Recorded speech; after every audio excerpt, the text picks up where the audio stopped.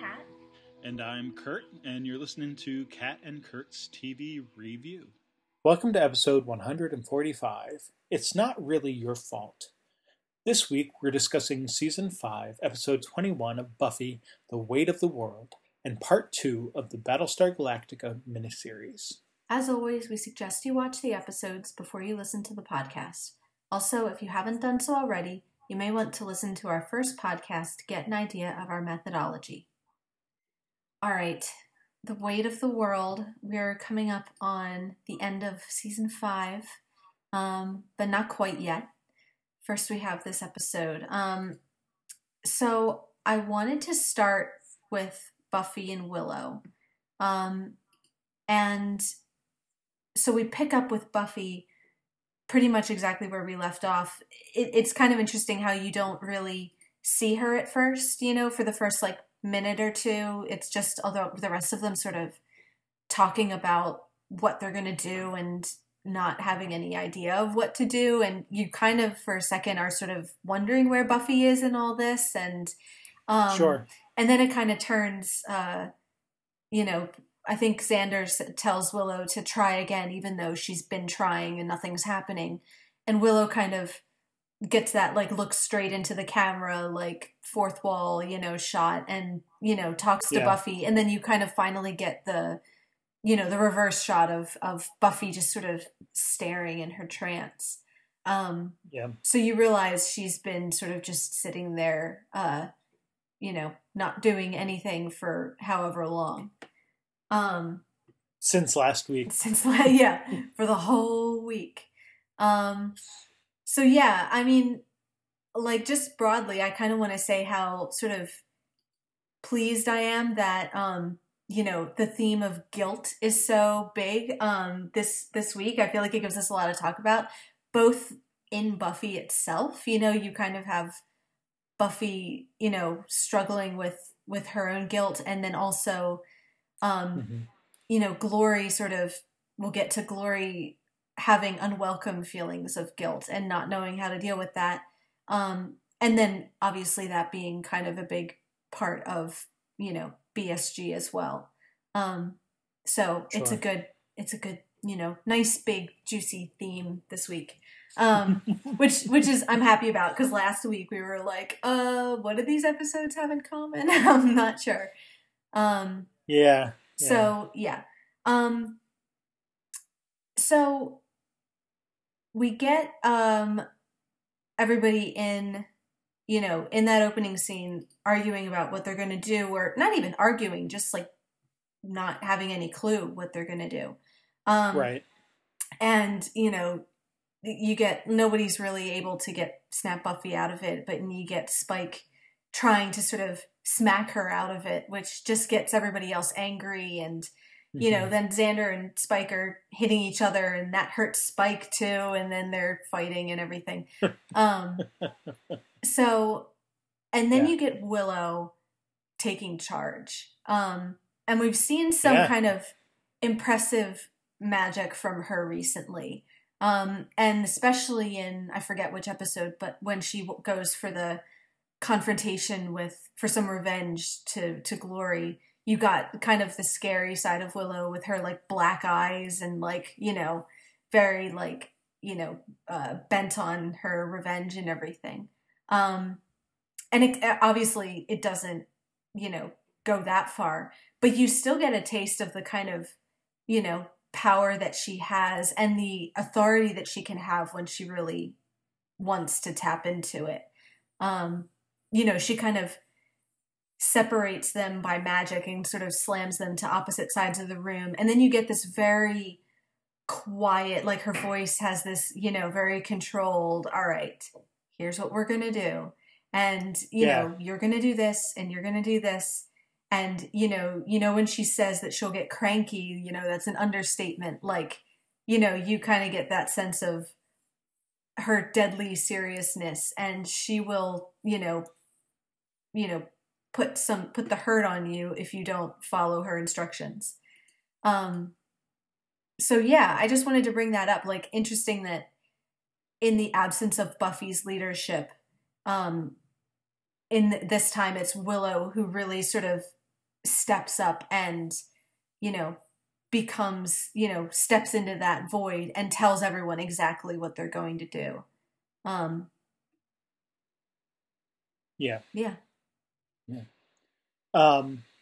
Yeah. So the episode you were trying to think of is Tough Love, which, believe it or not, was only 2 episodes ago. Sure. No, I knew it was recently. I just couldn't remember the name of the title of the episode. But, right after Tara got her mind, melted and everything. Well, and I think that's important because, I mean, that's sort of that and that's the first, like, we didn't see it before that, right? So that's not to say that she maybe couldn't do it before that, but it's our first evidence of, like, this is a new side of Willow, mm-hmm. A new, stronger. It's not like the softer side of Sears Willow, right? It's the harder side of Black Magic Willow, or whatever you want to call it. But yeah, no, I mean, that's the thing, right? Is Tara is the trigger mm-hmm. for that, and her, specifically her anchor, and so you get, we did see it again last episode in Spiral, and it was for protection, but it was also, again, it's in that danger, aspect here, and so now when I was going to call it an escalation. I don't know that escalation is quite the right word, but there's a big difference between angry Willow, going all black-eyed and fighting Glory because Glory, fiddled around with Tara's mind. Yeah. And annoyed Willow not wanting Xander and Spike to sort of, be sure hitting each other, yeah, in a somewhat comical way. Yeah, you know what I mean? Like, there's a huge difference between, those things, and I would even say, like granted, they were sort of running and hiding for their lives in Spiral, so her putting up a barrier there is certainly protecting them, but it's again, it's not going out sort of crazily and fighting a hell god. So right, no, there's a sense it's here much more where controlled. Yeah, but also that she's willing to tap into that power for something a little bit more mundane than fighting the forces of evil kind of thing. Mm-hmm. Yeah. How you take that, like, I mean, she's also very stressed out at the moment, and like you said, like, she's the one who takes over. So it's not to say, like, I mean, it may just be like, all right, this is, it's like parents do sometimes with their kids. It's like, maybe you don't have to yell that loud, but it's the thing that gets them to stop and listen to what you're saying. So, you employ it in the moment and move on, right, that kind of thing, right? And I feel and like it might not have the high emotion of her feeling upset over Tara, but it's no less, like, serious of it, even maybe more so, that it's not even just like the fate of one person, but it's a, like, all right, we need to make decisions because everything, all of reality is threatened, and we need to act and do something and quit, like, horsing around and picking on each other and everything. So, even if it didn't affect her quite as, like, directly, it still has that same, like, seriousness to it of, all right, somebody has to do something and it's going to be me. Do you agree with that? You seemed less sure. I think I was actually trying to make the opposite point. Okay. That, I mean, I don't necessarily disagree that it's a serious situation, but I guess what I was trying to say, and maybe I just didn't word it appropriately, is that there is a big difference between, like, Xander and Spike fighting and, going to attack Glory. So yeah, no, the idea, I guess what I'm trying to say is that like there definitely seems to be, again, that willingness to use it in a less dire situation. Mm-hmm. So it's using the same sort of power, but not with the same sort of severity of situation at hand, if that makes sense. Sure. I do see what you're saying. Yeah, though. Like there is a sense in which, like, hey, Buffy's out of it. Dawn got kidnapped and whatever. So there's certainly a stress level there. Mm-hmm. Right. But there's not. But it's not the. She's not in the heat of battle or anything. Yeah, and it's not like a supernatural thing that she's like. Right. This is a purely physical. Right. I mean, other than that, Spike's a vampire. But you know what I mean. Like, it. We're not talking like fighting the forces of hell or right. With a god or whatever. Like, this is just normal rough and tumble mm-hmm. whatever, which she has done hundreds of times at this point and not tapped into any sort of black eye power or whatever you want to call that. Yeah, no, I get that. Like, she doesn't need to use this level of power to separate, Spike and Xander, and it's not like they're really gonna like kill each other anyway. Yeah, no, that I agree with. So anyway, I mean, maybe I talked too long about it. But I just want to point that out, that like, even in the short amount of time that we've seen Willow sort of tap into this, dark-eyed power, mm-hmm. it's, and again, I'm not sure escalated is quite the right word, but it, like, she's become more comfortable using it, even, just in those few instances where it's happened. Mm-hmm. Yeah. And using it, like, I mean, maybe this goes along with it, but using it on her friends too, that it's not just like with enemies I can have this kind of authority, but it's with my allies. It's like, all right, you're going to do what I say. And maybe that's the right thing to do in the moment, but she doesn't hesitate to sort of step in and say, this is how it's going to be. Yeah. No, and that's a good point, because like historically Willow is more of, reason girl, right? It's let's argue and debate the, intellectual aspects of what's going on. Whereas this is definitely her using force to, get what she wants mm-hmm. in a way.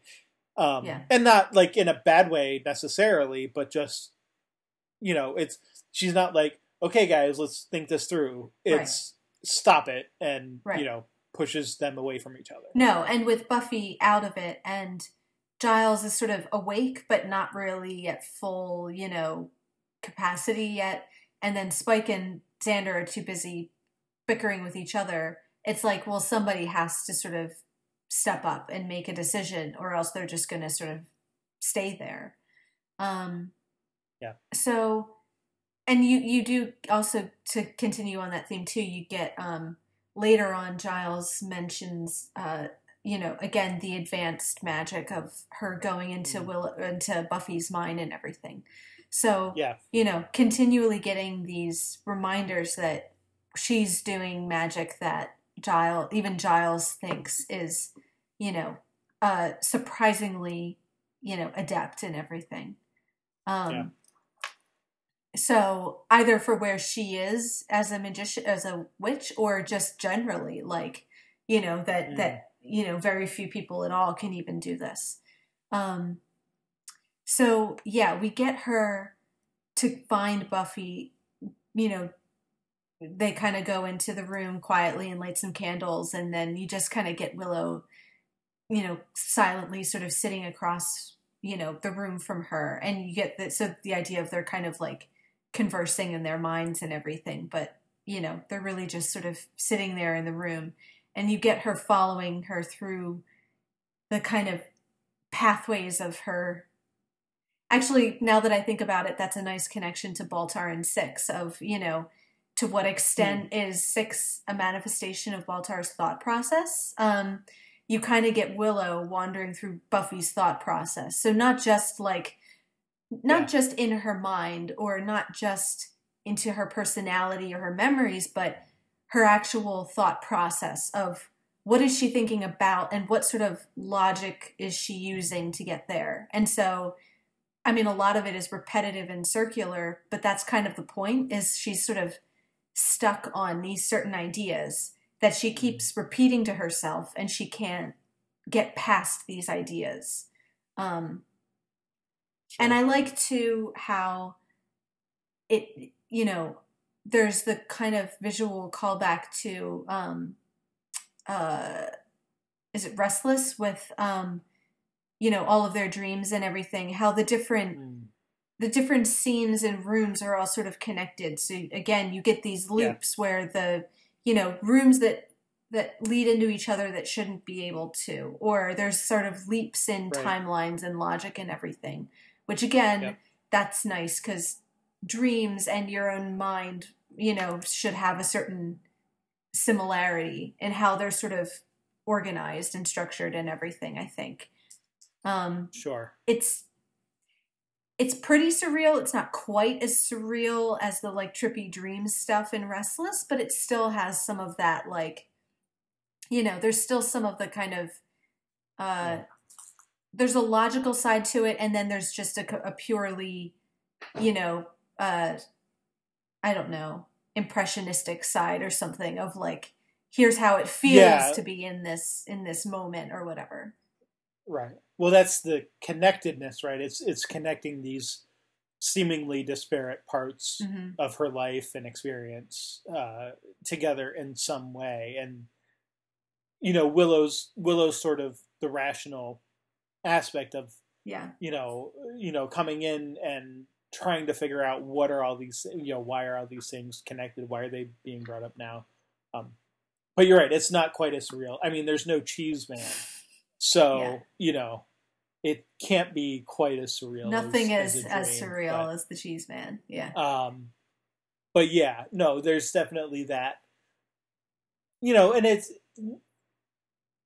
it's like when you have that, which we experience like every week, at least I do, in talking about these shows, like you have that thing that you're trying to think of right on the tip of your tongue, and you kind of know that there's things around it that can point you to, maybe it's a name you're trying to think of, or maybe it's a specific scene, but you can't put the whole scene together. You just remember there's snippets of, or like, people who were part of it, or, that kind of thing.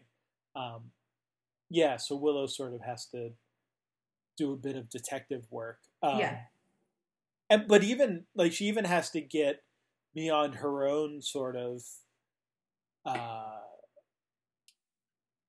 anger or frustration at Buffy, because to her at first it's just like, Buffy, what are you doing? You're just sitting here like thinking about when you were a little kid. Like, what's going on here? Like, let's figure out what's happening. Why are you just sitting here thinking about this stuff? Yeah. And it's not until she does put it together that she's able to sort of help bring Buffy back. But maybe we can talk about those specific scenes a little bit more. Yeah, well, that's interesting. I hadn't quite thought of it this way, but when you first see the first part, which is the little girl Buffy, with her doll and her pigtails and everything, and and Willow is kind of, she's not quite impatient yet, but there is that sense of like, why are you here? What's the point of this? And her kind of wishing Buffy would just sort of snap out of it. And you could think at first like, oh, this is Buffy's like, escape back into her, the days when she was a little girl, and, it was sort of the utopian, just her and her parents, and she didn't have to worry about anything or fight anybody or, be responsible for anything. But then you get the turn when you realize that the memory is of the day that Dawn comes home. And so it's kind of a memory about the first day she really took on responsibility. It's kind of about that loss of pure innocence of like, she starts out saying, I want to be the baby and you're going to forget about me because, there's this new little sister. And by the end of the scene, it's her saying, to Joyce, can I take care of her sometimes?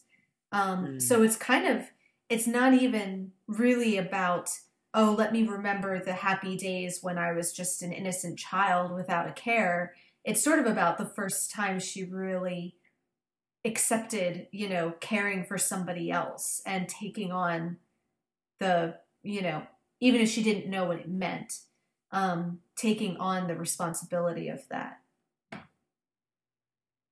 Yeah. So, I mean, even there, it's not as pointless or escapist as it seems. It's not just Buffy denying that she has any problems, I guess, is what I'm saying. Like, it's not just let me flee to like the happiest memory I can think of. It's a memory that has real kind of significance for her relationship with Dawn and everything. And it's interesting too that later on, one of the things Willow says to try to comfort Buffy is, that this memory of her killing Dawn never happened, so she shouldn't be so sort of concerned with it. But if you think about it, this memory in a way never happened either. Like, bringing home Dawn was a sort of implanted memory. And so again, I think, as always, you have that theme of your memory is sort of who you are. And if you have a memory, it kind of is less important to what extent it really happened. But having the memory is what shapes you as a person. She remembers deciding to be a big sister to Dawn, whether or not she actually did that in the, like, what we would call the real world, I guess. Sure. Yeah, I don't know if that makes sense or not, but, Yeah, no, I mean, certainly whenever at this point, we've seen Dawn now for almost full season. So I think it's hard for us even to sort of remember what it was like without her. Sure. You know what I mean? In a way, but yeah, it's, whenever you're thinking of anything more than, say, a year in sort of the time of the show, like, that didn't happen. Like, they remember Dawn being there, but she wasn't there. And so there's definitely that. I hadn't really drawn that connection in the same way as you sort of stated, but I like that. Like Willow's focusing on this memory not existing because, it's in the future or whatever, or a potential future. Right. But yeah, like, all of the memories never really happened because they're all about Dawn.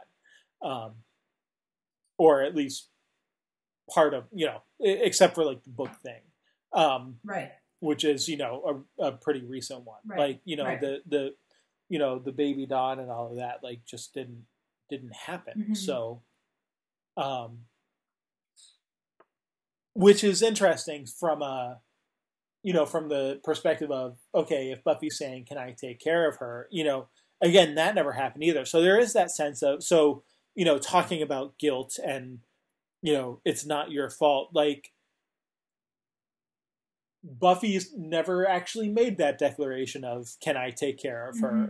Never asked that question. And although we've seen her in this season sort of take that on, it's actually not, that's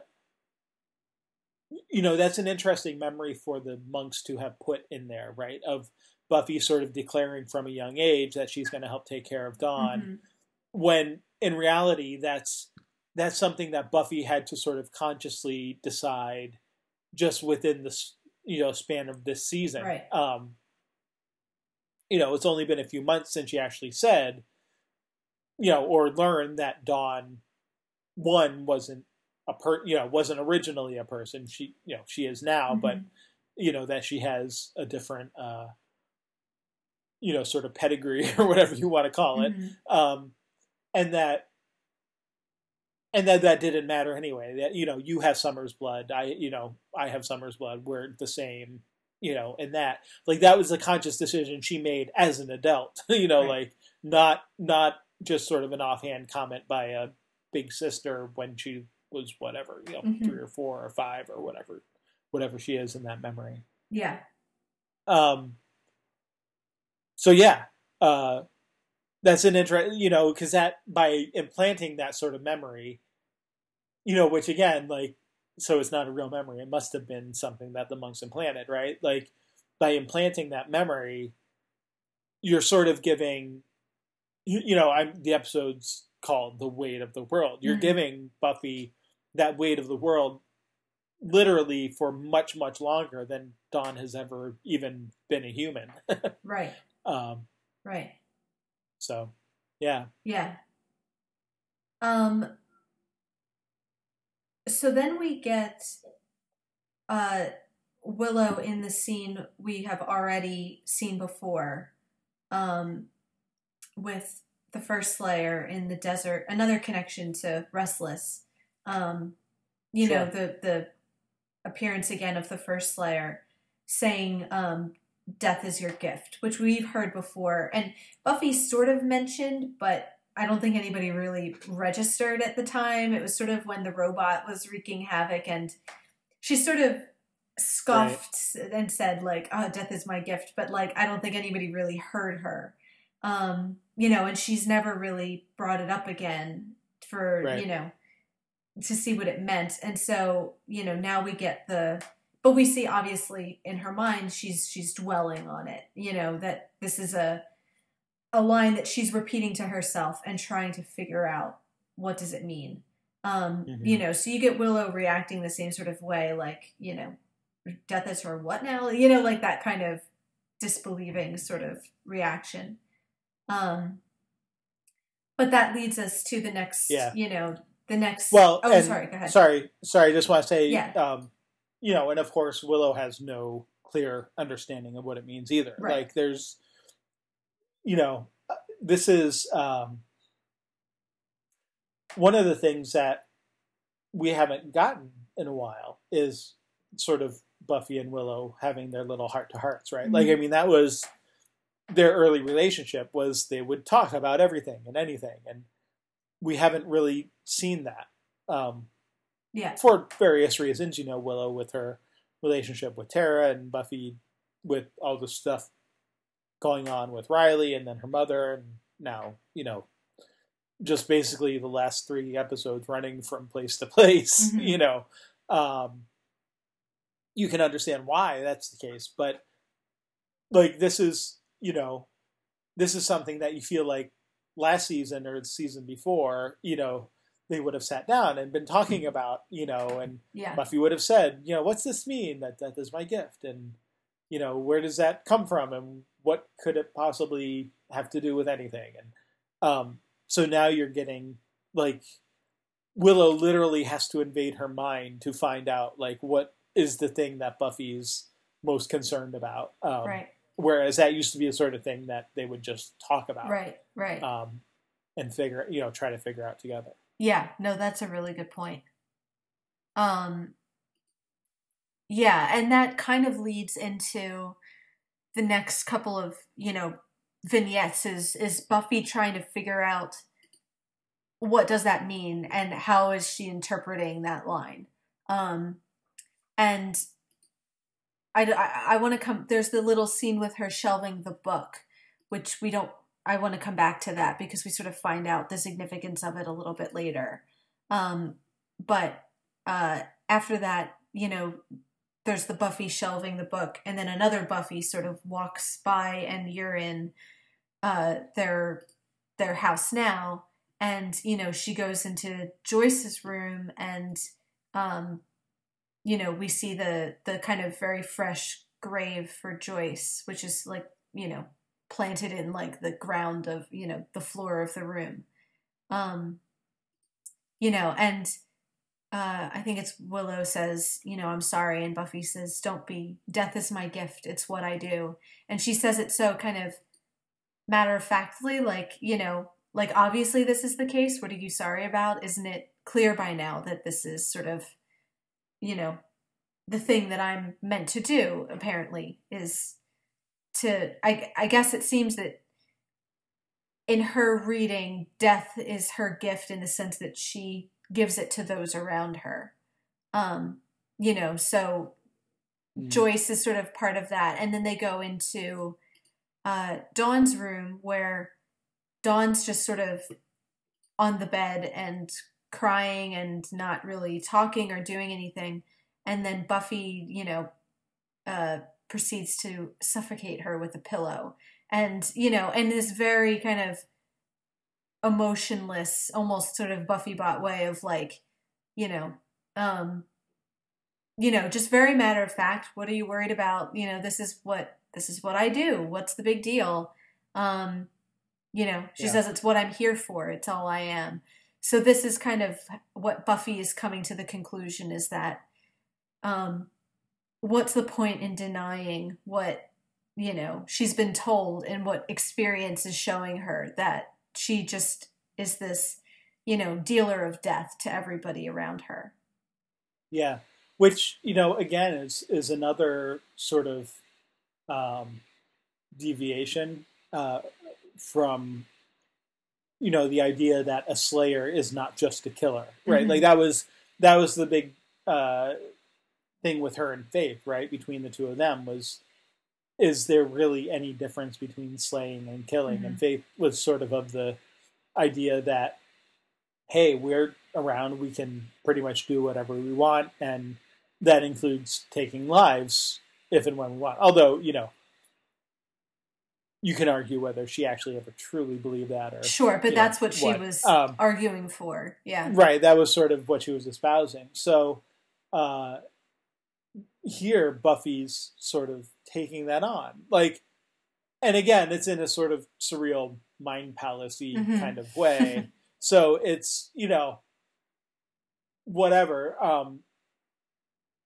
But yeah, like you get that sense of like, this is her sort of giving into that idea a little bit that, she's maybe feeling that, yeah, okay, maybe that's what the first Slayer is saying, that it's not just about the demons and whatever, but that death is my gift. And it's the dealing of death that is the gift, mm-hmm. right? Like, it's the gift that I was given to, kill. Mm-hmm. And that's what I'm good at. And so that's how I solve problems, mm-hmm.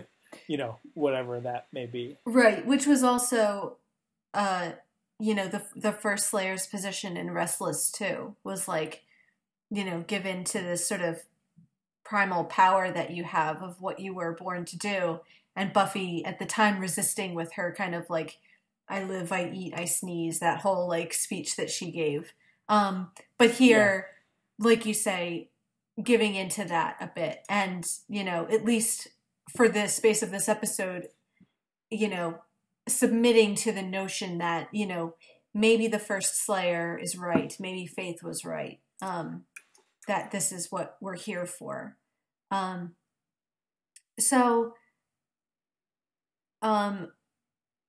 Which kind of brings us to the scene with the book, because I like how you said that, there's many different meanings to the word gift. There's her gift for killing, but then there's also the gift that she's sort of giving to other people.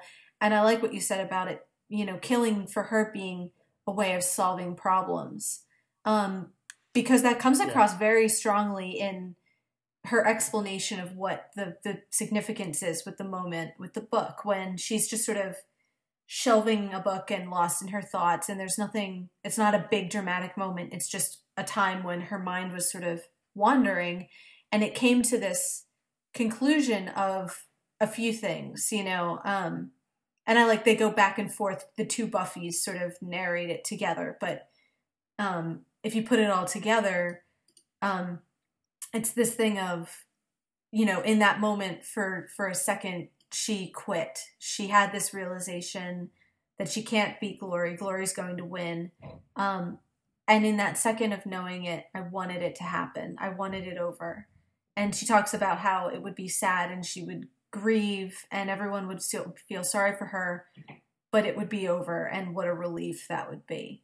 And so in a way, the giving up would be a way of solving the problem. You know, the problem of I'm overwhelmed and I don't know what to do and I'm responsible for this and I can't handle it. Well, to just give it up and back off is a solution. It's one potential solution to that problem.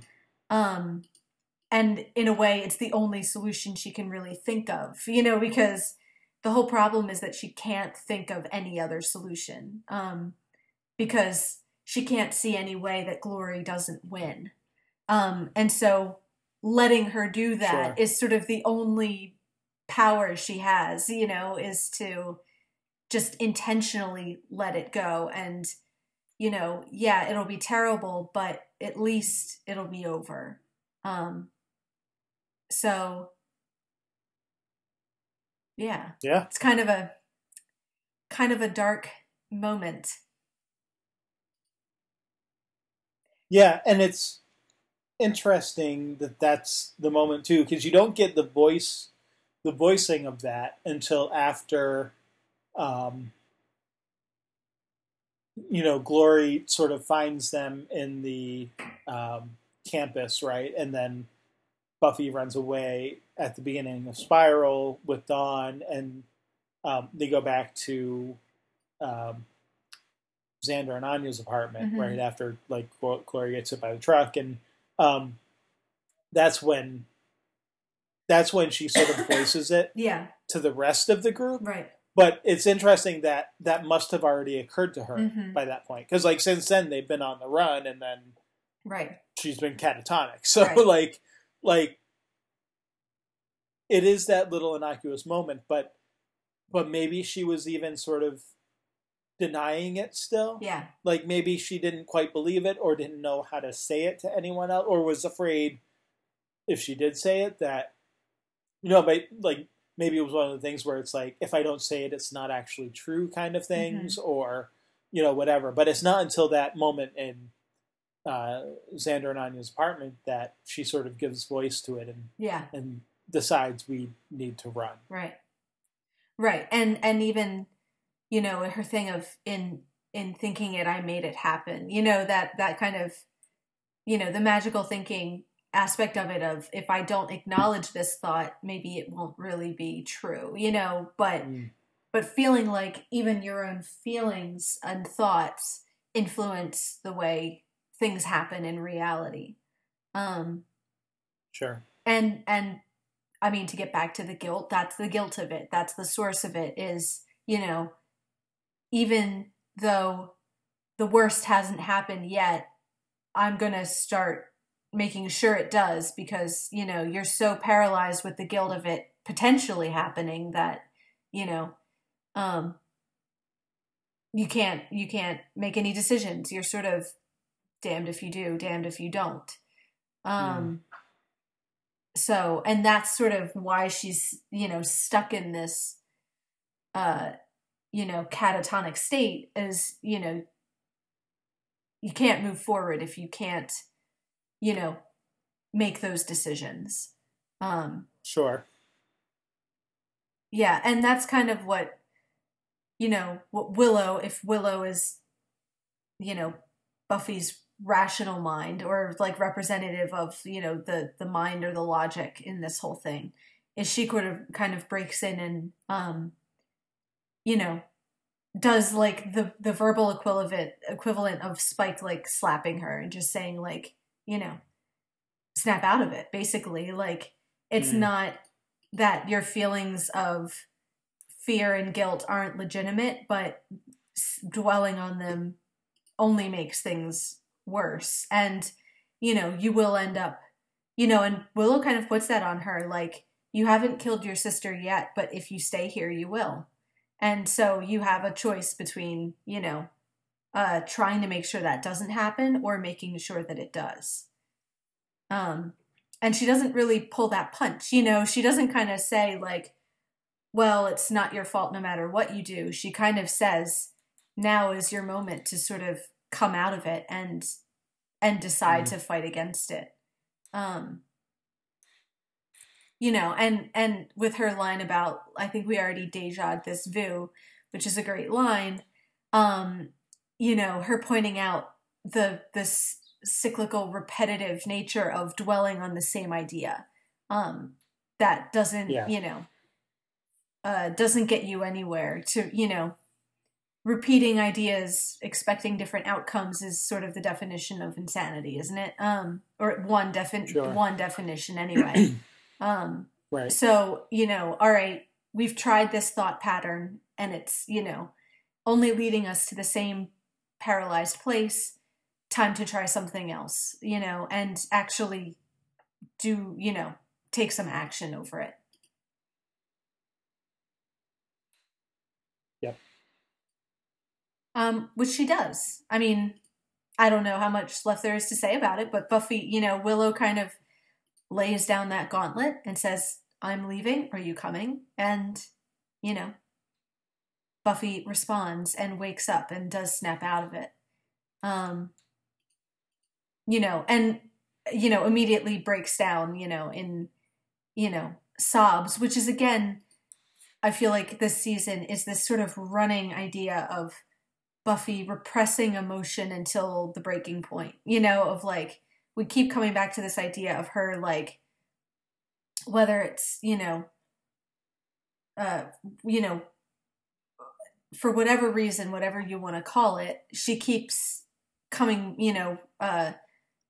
Riley sort of, that was a big part of his decision to leave. And then, the same thing again with Dawn's frustrations over Buffy's reaction to Joyce's death and everything. We keep having these things of Buffy's reaction to feeling responsible for everything is to just deny all these emotions that she's feeling until the point that, they end up in like, a total meltdown. So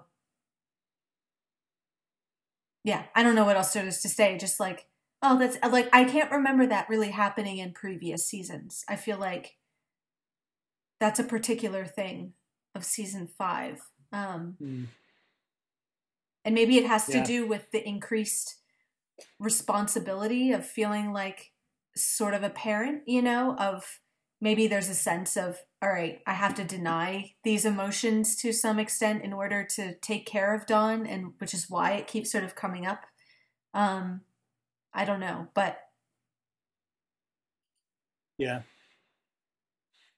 Well, yeah, and I mean, if you're looking at each sort of season as a step in growth, and in just normal growing up kind of growth. I mean, obviously you have the high school years, but then season 4 is that, sort of stepping out of the home into college life. Mm-hmm. And then this is, the next step beyond that. And granted, it's accelerated, because of, Joyce's death and all of that. But, it is all of it's all of those things that you deal with as a young adult, right? It's, mortality, and not that, Buffy hasn't dealt with mortality before, but it's human mortality, not spiritual, supernatural mortality, if you want to put it that way. Like this, it's dealing with Joyce's death, and it's dealing with the loss of her first adult love, and sort of the recovery, or at least the possibility of recovery from that with Ben, who was like, maybe could have been, right, a love interest, if he wasn't half of a evil demon god, Oh darn, yeah, that old pesky thing, yeah. Yeah, which, maybe a completely different type of metaphor. But and yeah, and then sort of the tail end of the season being now she's basically a single parent, right, and feeling all of the pressure of that and the failure of that, as I'm sure happens at times, with many single parents, that idea of everything that I'm doing wrong, and right, I do just want to like sit down and not think about it, or think about it too much but not do anything. Right. Whatever that may be. Yeah. So yeah, I think from a, this is sort of the next evolution of what it means to be a person and a grown up. Mm-hmm. There is definitely that aspect to it as well. Yeah. So 45 minutes in, I wanna just quickly finish, with Buffy when they kind of reconvene with the group at the end, and Giles shares what he's learned. He dug up some textbook that explains the ritual and everything.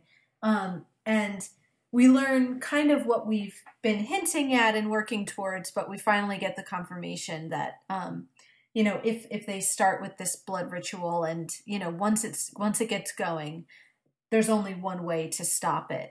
But, you could just let it go, but then it'll be, hell, demon, chaos everywhere for all of eternity. So that's not so good. And if you want to stop it, you have to finish it. You have to kill Dawn. So, and that's sort of your cliffhanger ending. So after all this, the kind of slap in the face after the whole episode of, you haven't killed your sister. You don't have to kill your sister. You can save your sister. Like, you just have to try, all this kind of stuff. Now, here's Giles to say, well, you might have to kill your sister, just so you know. Yeah. Yeah. And the absolute letdown of that realization. It's not just that Dawn might get killed. It's that it might be for the best thing for everyone if she does, and you might have to do it in order to save everything. So many, many layers of disappointment there. That doesn't help a whole lot with the guilt factor. No, and even not the guilt is that she allowed Dawn to get kidnapped, right? Mm-hmm. This becomes something even worse of I have to murder my sister, right? Right. Yeah. So you might not just be symbolically responsible. You may have to be actually physically responsible too. And the only the only alternative to that being Dawn still dies anyway, along with everybody else. So it's not even that's a real choice. It's just Dawn's gonna die either way. It's, do I kill her, or does she die and everybody else dies too? Mm-hmm.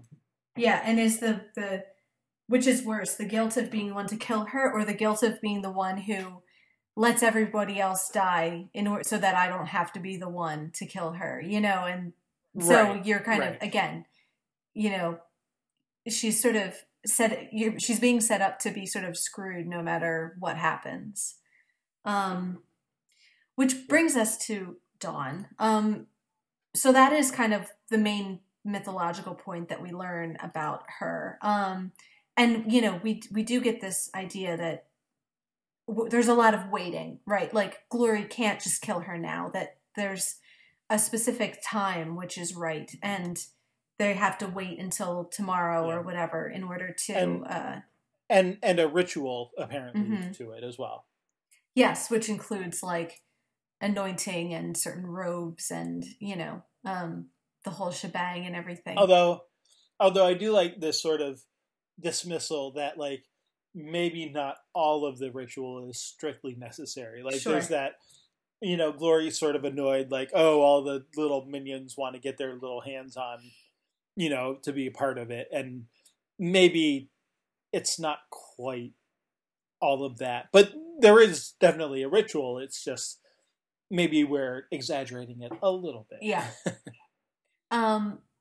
Yeah, but I don't have a lot for Dawn herself, because I feel like I don't think she's badly used in the episode. She tries to kind of do the right things, talk, to Glory and get her to sort of try to get her to, you know, see reason, or she appeals to Ben for help. And, you know, she even tries to like escape once or twice. So it's not like she's just sitting there, you know, not doing anything, but like most of it, she is just sort of kind of has to sit there and try, like her main job in this episode is like not to get killed and, you know, try not to, you know, piss off Glory enough that she just, you know, does her in right then and there.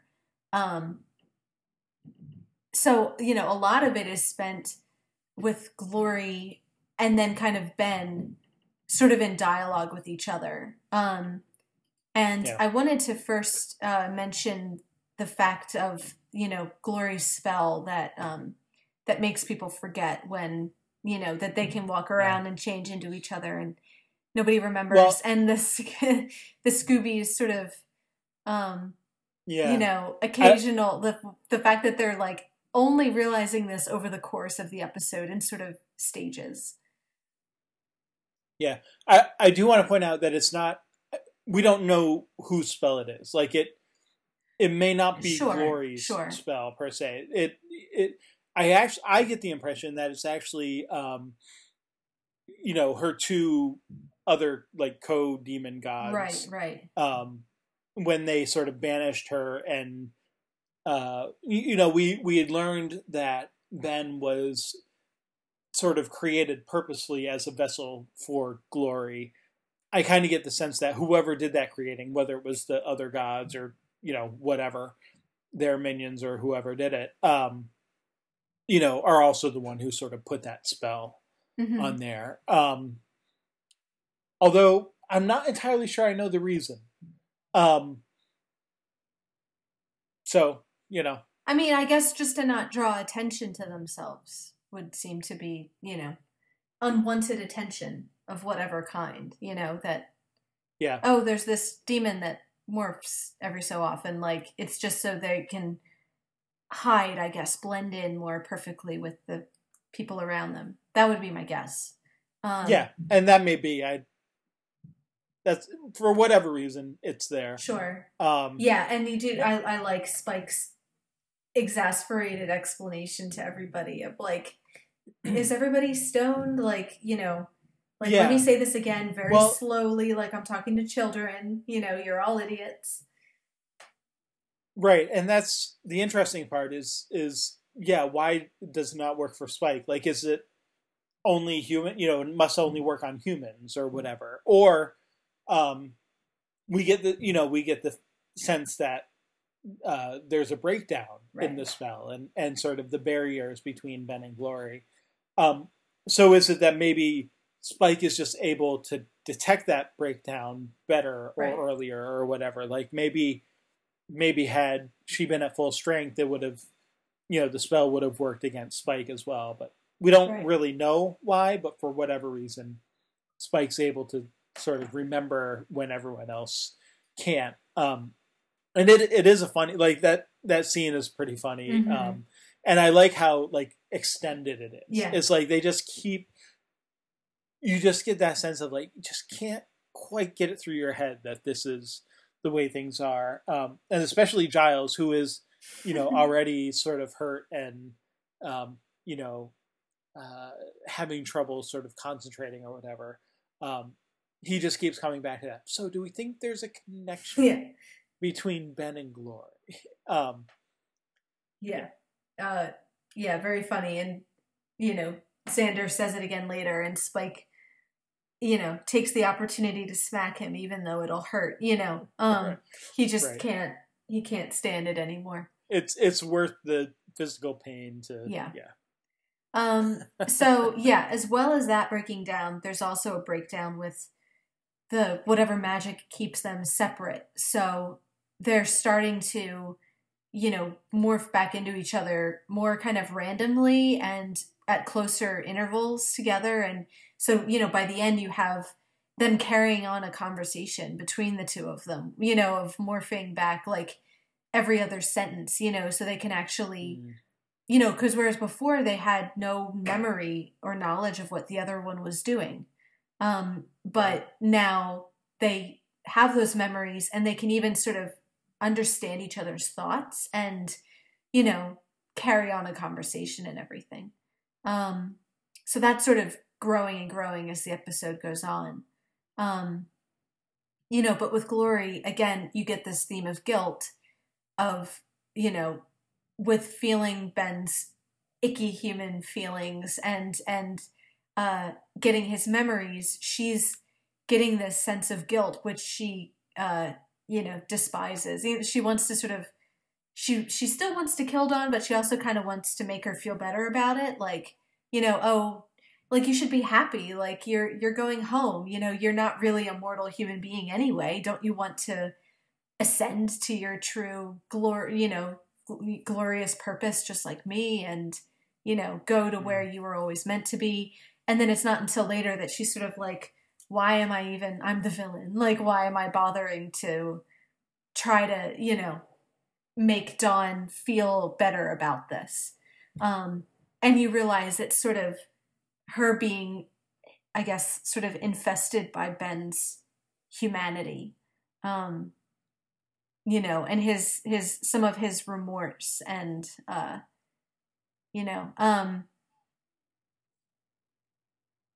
and then sort of,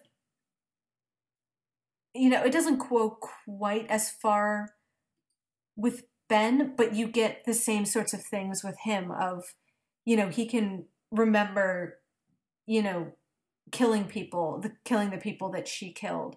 And now that I think about it, in some ways, he is kind of infected with her same personality because, even you get that moment where he has like a selfish moment where he feels bad about himself, like, I have a job, I have a life, and Glory, she never once thinks about me and all this. So, whereas he's normally very focused on Dawn and protecting her and what she needs, there's also some of that self-indulgence that is typical of Glory that sort of breaks in there for a moment.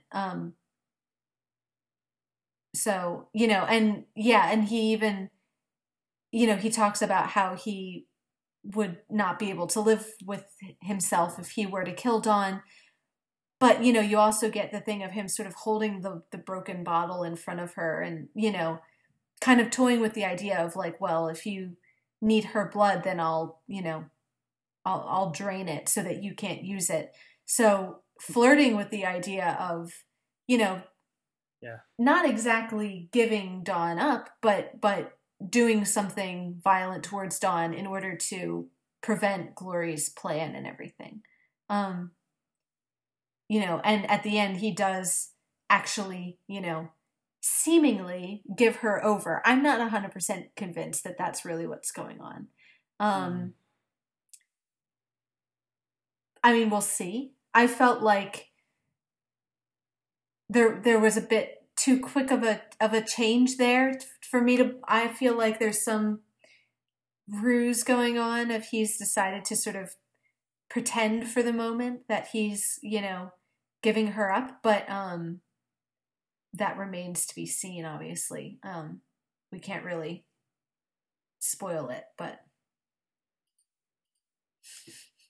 I'm not saying anything. Yeah. So we've got a couple minutes left. I sort of like blasted through them. Is there anything else with Glory and Ben that you think is important to, No, not really. I mean, you get the breakdown between them. I think that's the biggest thing. I would say like there's probably a certain desperation to Ben, to Glory as well, but to Ben that could explain the sudden change that you're seeing. Like I would not be so quick maybe to dismiss that change because if Glory, just like everybody else, if Glory is successful, Ben will basically die as well. Mm-hmm. Like Glory will completely take over, and that's that for him. I would be more suspect of her sort of promising him Sure. What does she say? Like, I could be. Yeah, I could like you I a could lot. be. I could like you a lot, right? Mm-hmm. If you kill her, basically. Yeah, So no, yeah, like, and that does, yeah, like, yeah, you'll believe it when you see it, kind of a thing of she'll promise anything um, right. And to if get you his give help. her what she wants, she becomes sort of all powerful. And Yeah, yeah, like, can do whatever she wants. Yeah. why would she ever be held to that promise? Um, so yeah. Um, but yeah, I would say that I feel like it's a little more plausible, at least. And again, I'm not Mm-hmm. trying to lead you in one direction or another, but just again that thought of like it really is coming down to the wire. So for Ben, Yeah, he has to make a there, choice. Like he yeah, says, there's definitely a decision to be it's made. you or Yeah. me, and it could come down to his choice. Of you know which of those things he chooses. Yeah. So Spike and Xander and Yeah. Doc. Yes. Uh, Yeah. did you see the? I mean, we get Spike and Xander kind of uh, in the fight at the beginning, and then Mm-hmm. going to the hospital and stuff, and then or wherever, yeah, when they're like seeing Giles or whatever, and then going off to Spike. I know a guy who we learned is the guy that he took on to previously. Right. Did you see that coming with sort of the revelation there that Doc is sort of a worshiper of the Beast? I mean, we got the thing of him. I think it was in that episode at the very end. He kind of seemed human until the end when he sort of, Dawn glimpses his little lizard tail, and so I think the fact that there was something kind of like shady about it, like he's someone who seems human, but then kind of when you're not looking isn't. I wouldn't say I called it, but I wouldn't say I was necessarily like surprised either.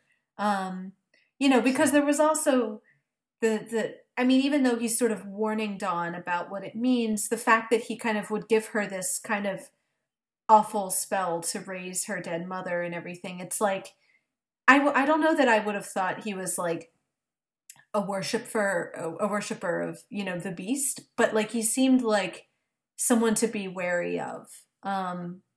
Like someone you'd have to maybe think twice before accepting his advice or something.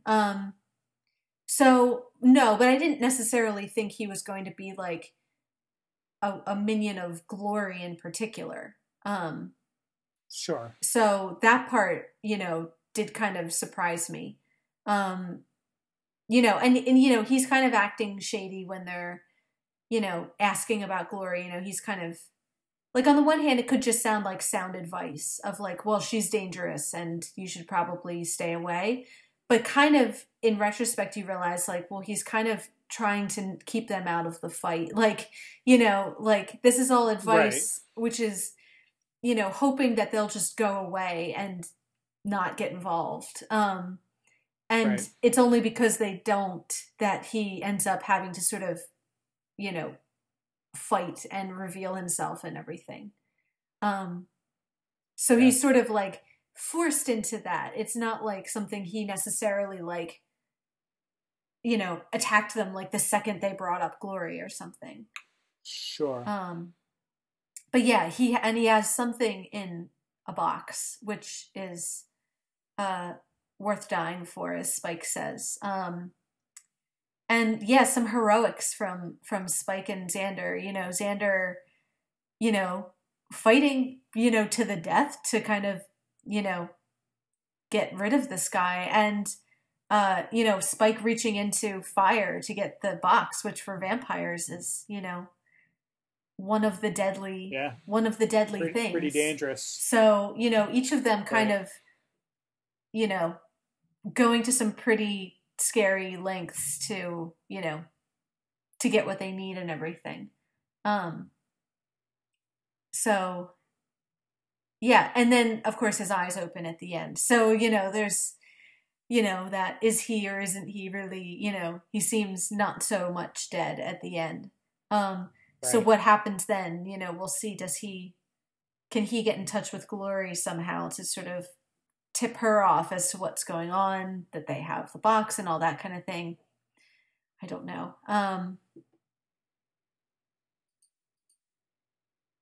Yeah.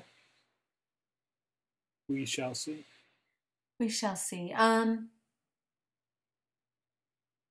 With Giles, I mean, I don't have a lot. Like, he goes to the hospital and sort of gets himself patched up, so he seems to be sort of okay. I liked his his sarcastic line to Xander about, "It only hurts when I answer pointless questions." It's like his constant impatience with Xander is, always amusing. And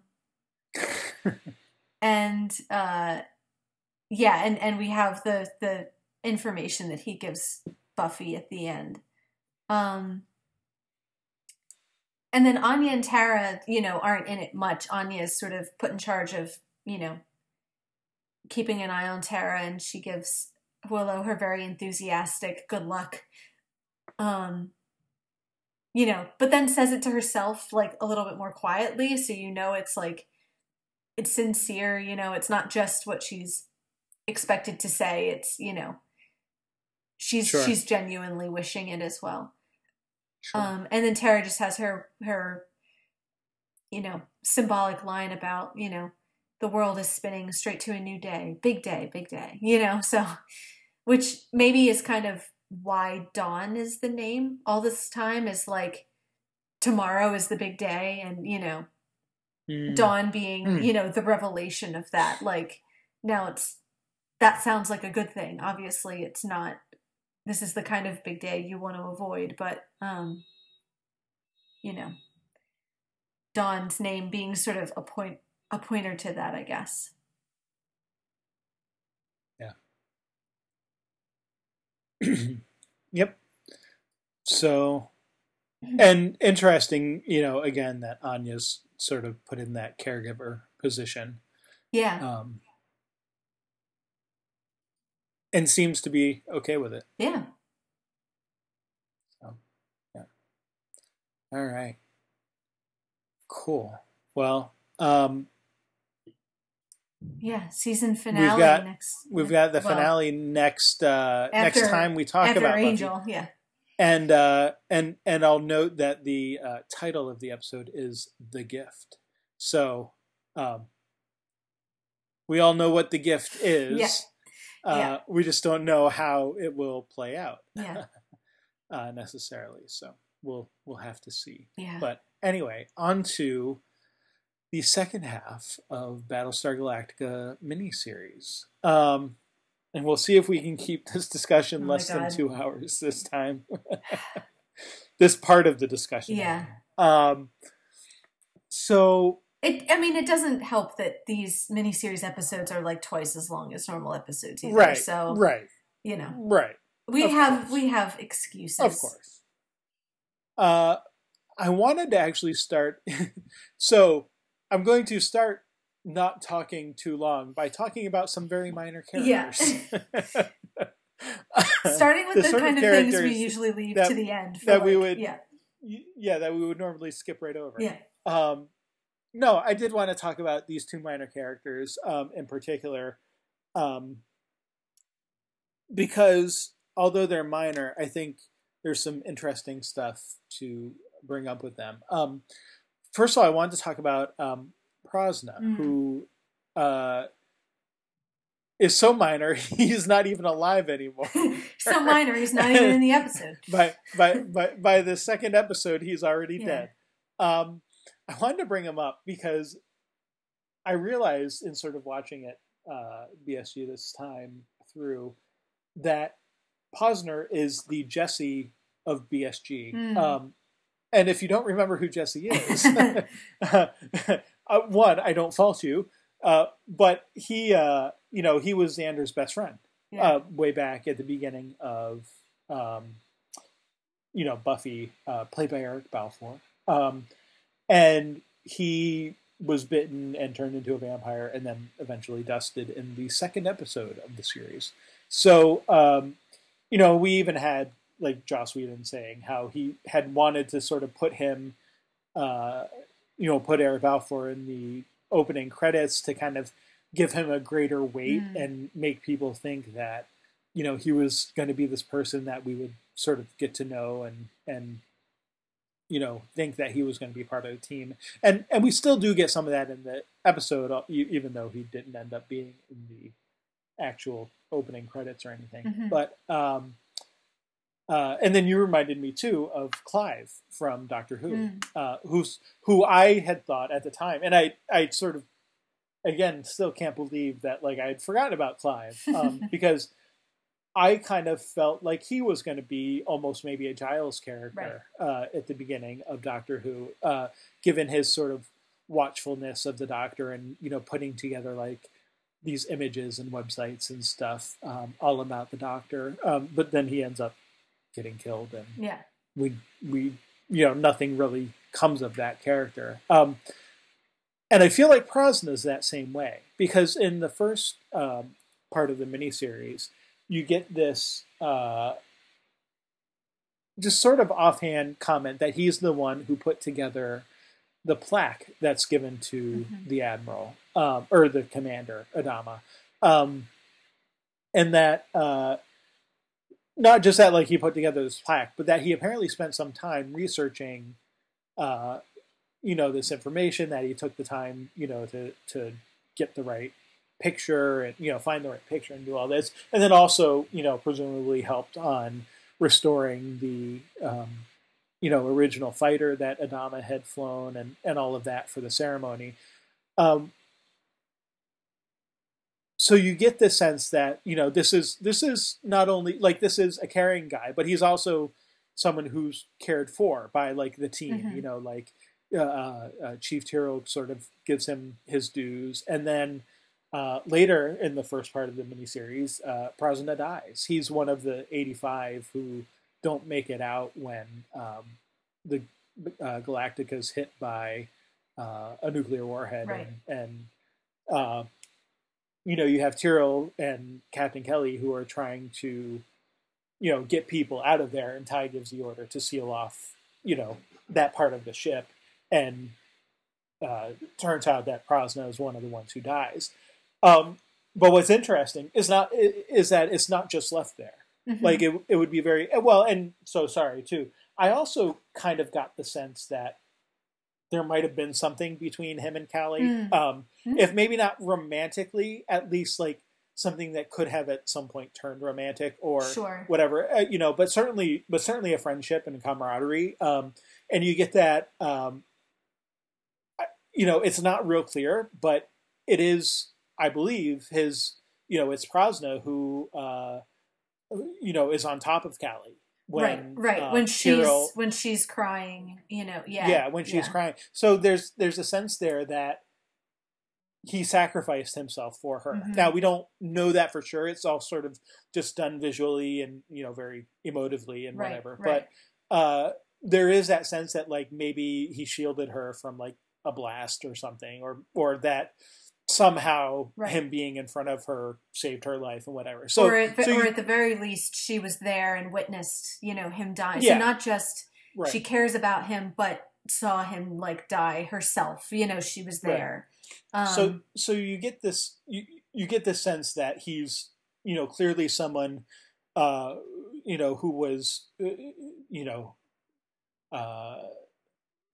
again, like, someone who people cared for and that he cared for other people, and that he was sort of willing to go literally above and beyond the call of duty, in that sort of instance. And I think generally, I just sort of found it interesting that these characters sort of, that there's one of these characters in each of the series that we're talking about, and sort of ruminating on it a little bit. I thought that like, I think it in a way adds depth to the series that you wouldn't normally get, because it even though we know like with Battlestar Galactica, just taking it, not even, thinking about the other two shows for the moment, but just taking it at there.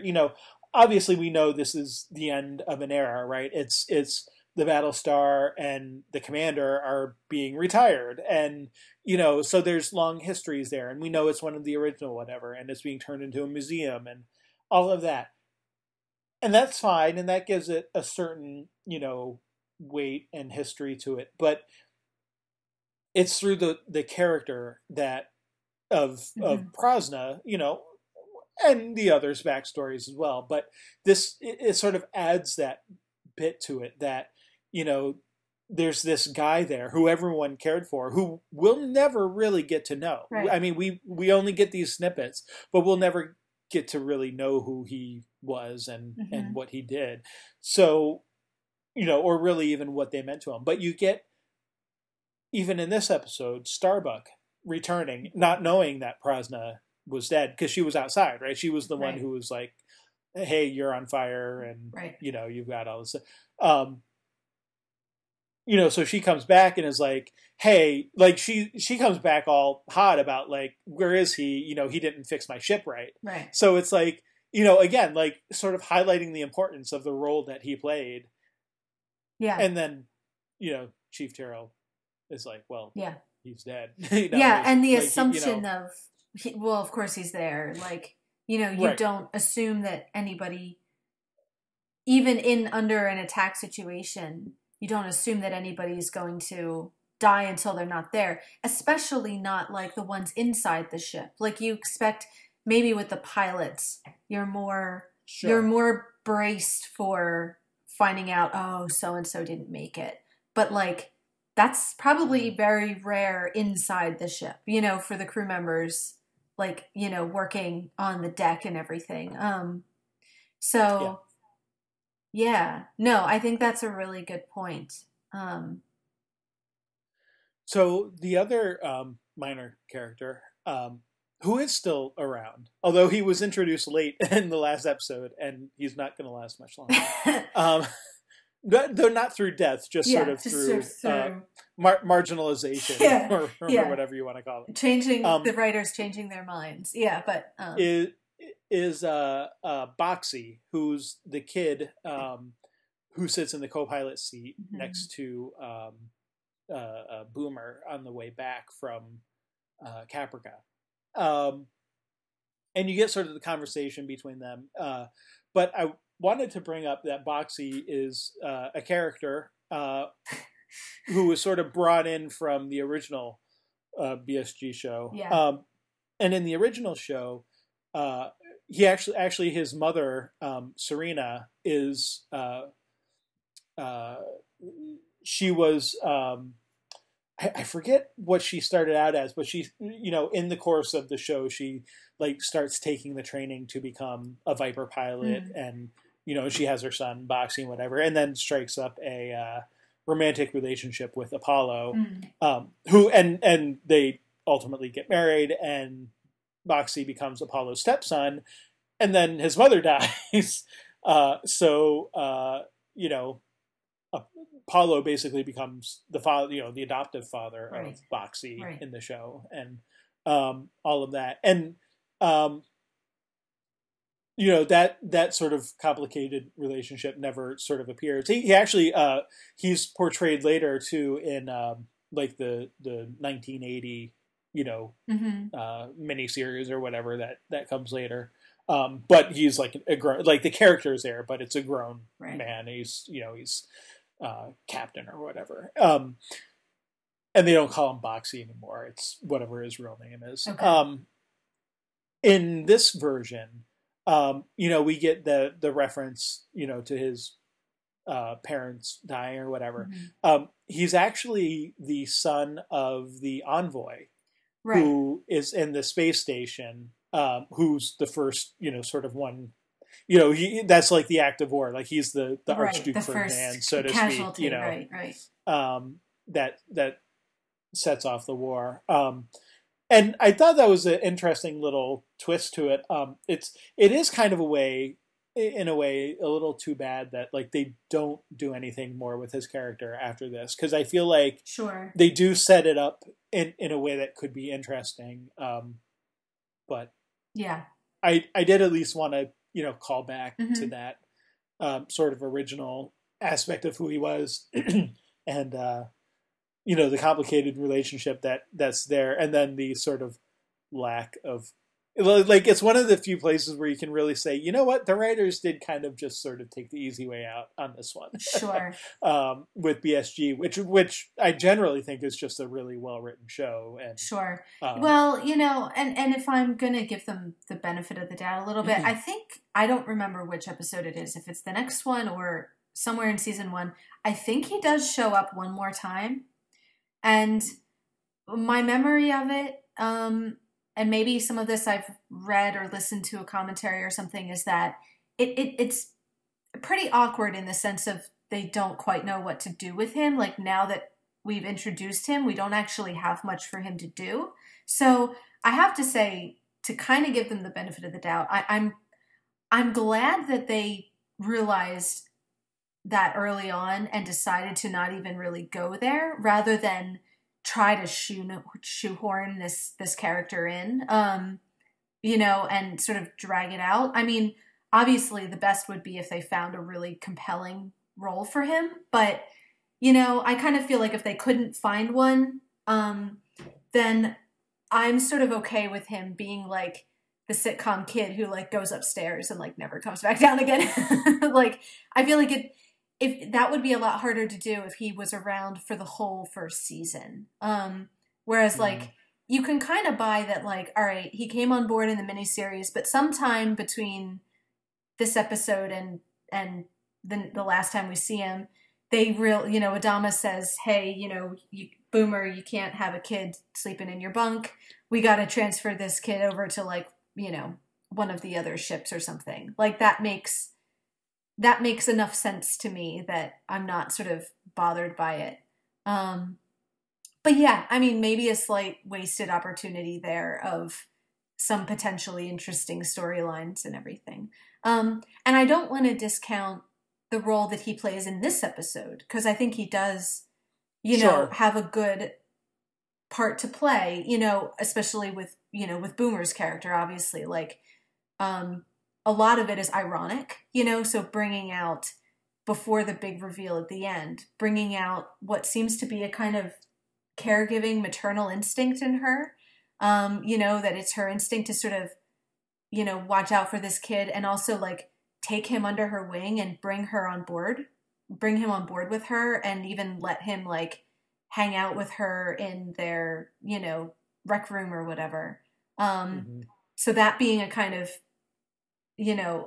irony given what we learn about her. And then also them bonding over, their shared thing as being orphans, that you find out her parents died when, she was little and, in this accident. So, they're both these sort of young people who were cut off, from their families and everything. Although again, with Boomer, you realize that that's a sort of ironic foreshadowing, that there's a reason that, she's an orphan and doesn't have any family, and that she's the rookie, that she's new, of all the pilots, she's the newbie, which kind of, again, sets her apart from the group. So I think having him there is a good way to bring out those sides of Boomer that doesn't feel like she's just giving you exposition about her life for no reason. Like, the fact that she can share that with Boxy sort of makes that a natural way for it to happen and everything. But yeah, Boxy, we hardly knew you. I think he does show up one more time, but I don't think it's really to do much. So, I mean, effectively, this is sort of, the last we hear of him. So, all right. So on to some slightly more important characters. Yeah. We wanted to kind of start again with, again, I mean, we were talking about how it's natural to talk about the characters in pairs and to mix and match the pairs across the board, and how, differences of worldview and ideology and temperament and all these things sort of create these like dichotomies of everything, and how the dynamic shifts as you switch up the pairs, and maybe, I think those relationships will even change over, the course of the series and everything. But, Adama and Rosalind being the two, really big ones who are kind of defined by their, ideological differences early on. Yeah. Yeah. And and I feel like too, in thinking about it afterwards, I feel like we maybe slightly neglected Rosalind a little bit last time. So I think good to talk about them and kind of what she brings to it, because a lot of her arc in these first couple episodes is her becoming somebody who can have a viewpoint and stand up to Adama. She starts out as, such a kind of, she's reeling from this news about her cancer. And so a lot of it for the first episode is she's very quiet and subdued. And, you get the sense that she's a pretty quiet, polite person anyway. So it's not like she's usually, around sort of telling people what to do or anything. But you had kind of mentioned how it's really with her assumption of the presidential, duties that she becomes somebody who's, capable of standing up to Adama. And obviously they have some more clashes in this episode too. Yeah. Yeah, definitely. So, I guess the main one that we have here is once they're together, right? Once we're kind of skipping to like the middle of the episode, because for the first part they're just kind of doing their own separate things, right? Like Dama's going off and having the Battlestar outfitted and running into Leoben, who we'll talk about shortly, and Rosalind's off recovering from the attack and then helping continuing her search for more vessels and all of that. Mm-hmm. So it's not really till they come together halfway ish through the episode that we get their conflict. But the main conflict is just what to do next, and it's pretty simple. I actually, so you mentioned the dichotomy of it before. I see a lot of what they do, I feel like in Battlestar Galactica is sort of classic Hegelian dialectic, where you're taking two sort of diametrically opposed positions and sort of beating them together and then coming up with some sort of synthesis or a resolution, maybe more towards one point of view than the other, but then that turns into like some other conflict, right. Where that position then is conflicting with something else, and but sort of why I think it's such a well-written show, though, is that they do that on various levels, so you might get different versions of the same arguments being played out amongst different characters, maybe at different levels, so you have it like the high level of Adama as the admiral and Rosalind as the president, but then you might have like a lower level version of that between like two pilots, or like right. Chief Tyrrell and a pilot or something like that. Right. But you also get just different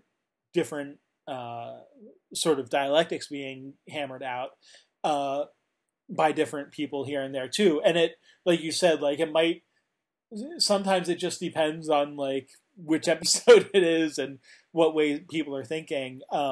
Yeah, and that's not to say that I think the characters are inconsistent, because I think they hold viewpoints consistently, but I think those change as the characters change too. their approach might change depending on who they're arguing with, or or what's the particulars of the situation at hand, or whatever. As happens in real life, absolutely, too. Yeah. And I think certainly, it's based on facts, or maybe there's, sort of significant moments, which I think happens here. So, again, between Adama and Roslin, if sort of their main contention in this episode is what is the next step, and neither, I mean,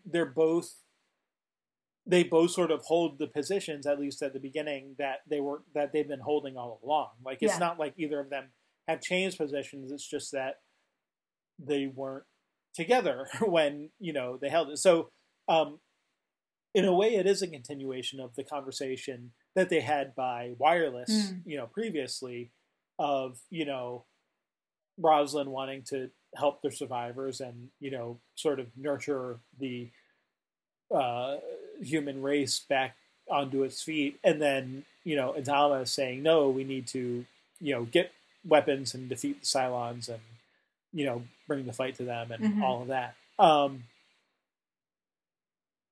But I do like how they start out, because I like Roslin's very direct approach of, am I gonna, should I be expecting a military coup? Right. Like, right. Are you going to throw me in jail and just take over, or what's going to happen? Yeah. And I like that the framework here is not a framework of military versus government. It's versus civilian government. It's the framework is, okay, we do recognize that even though everything has been decimated, there's still a society that we're working within. This is not total anarchy. Right. This is not, an opportunity for us to just say, screw it to all precedent and law and everything that has come before now. Even if there are aspects of those that we might disagree with. Yeah. That's all still there. And we at the top are, making sort of this concerted decision together, to adhere to that. And our first act in making that decision is to violently disagree on, or not violently, I mean, they don't come to blows or anything, but, vehemently disagree about, what are the next steps that we should take. But they do it in a mostly respectful and, I think so. Certainly way. Once they're in the room together, I think they are respectful. Like, maybe he makes a snide comment about her being, a school teacher over the radio. But once they're face to face, I think it seems to be a respectful discussion. It doesn't ever come to, it never again quite comes to that sort of name calling level. Or worse, like, right, or an actual coup, like, coup. No, and I think to a certain extent that's to credit Adama, because it's sort of easy for Roslin to recognize the value of the military side, because she understands that we need them, like we need them for protection. So I understand that there's value in them, but it would be easy for Adama to, if he didn't see the value of what Roslin brought to the table, to just for the practical expediency of it, to declare martial law and to say, you know what, we're in a war situation and we're about to be wiped out. Your opinions don't matter. And we're, as the ones with the big guns, we're going to do what I say we do. Which he doesn't quite let go of. Even at the end, there's still that sense of, well, I'll think about it. There's still a sense that he holds more cards than she does, more chips than she does, but he doesn't just dismiss the importance. Like, you get the sense that just for, as a person, he values, that the military is answerable to this civilian government, and he can't just totally discount the importance of that. Yeah. And the fact that, like, okay, if we agree that there's value in both of these things, then the argument becomes, all right, so together, what is our decision? The fact that he does become convinced by her argument, that if in the end, after disagreeing with her, he defers to her decision and changes his mind. You know, and it's her words he's repeating about the war is over and we lost and we have to go and make babies and all that kind of thing. Like, you know, he walks out of the room kind of, you know, refusing to hear her argument.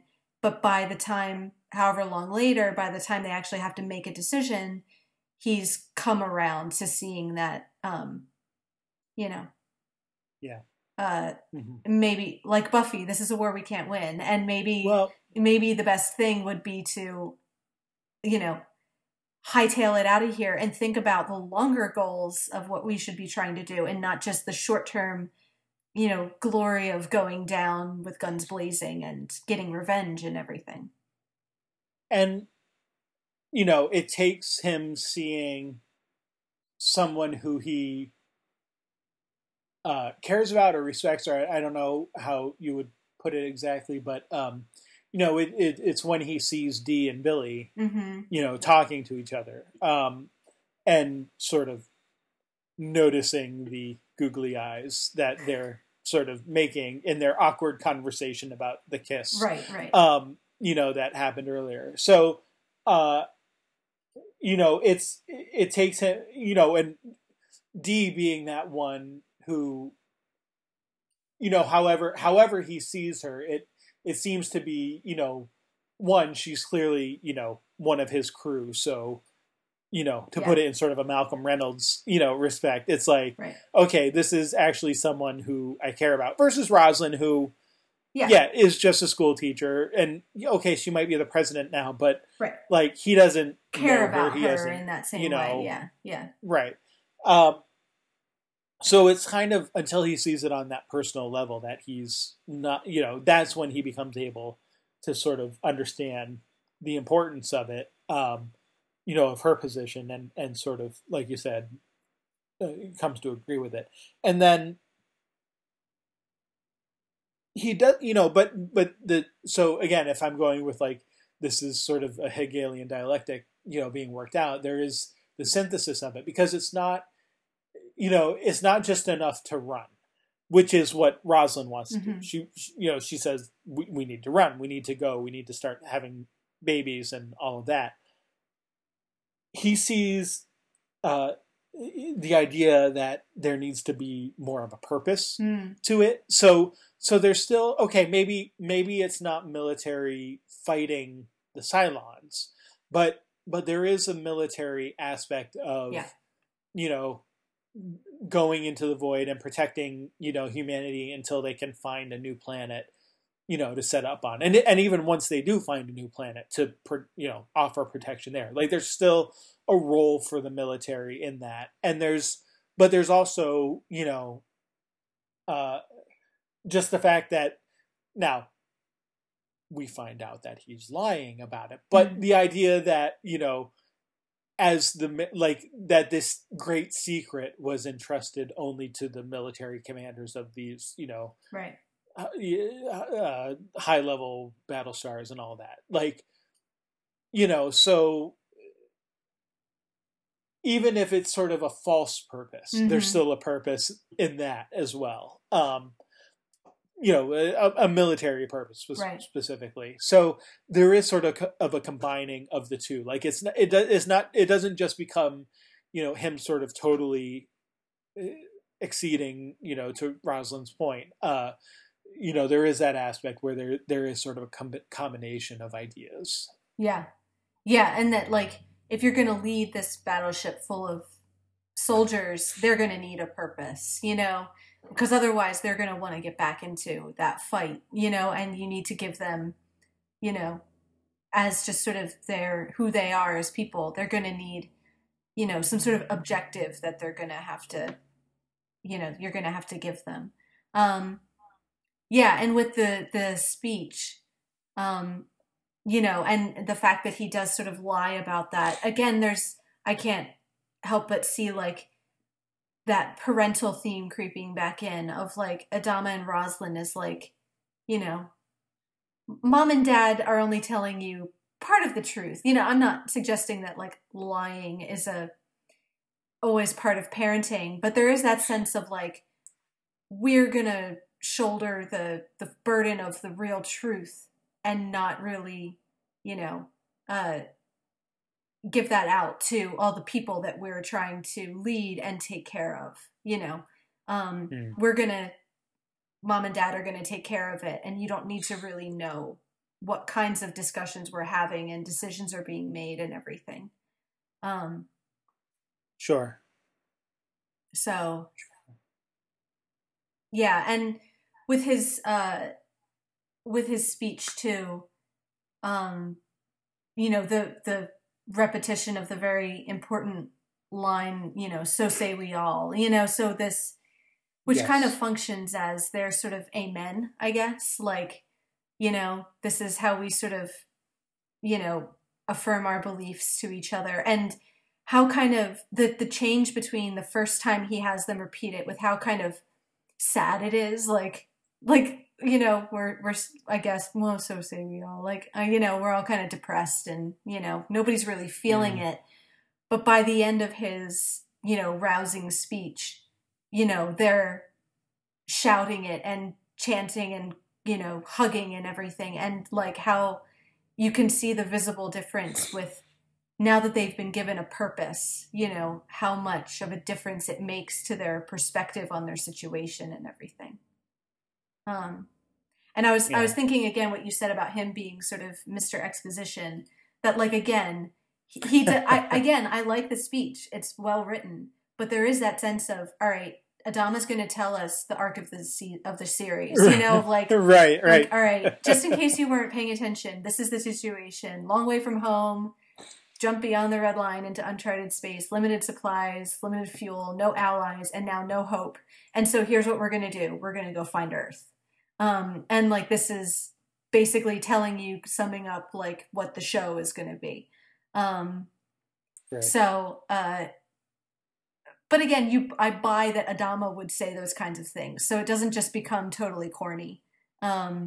It's like, no, he's going to sum up our situation, but turn it into a way that becomes positive rather than completely, absolutely like nihilistic and depressing.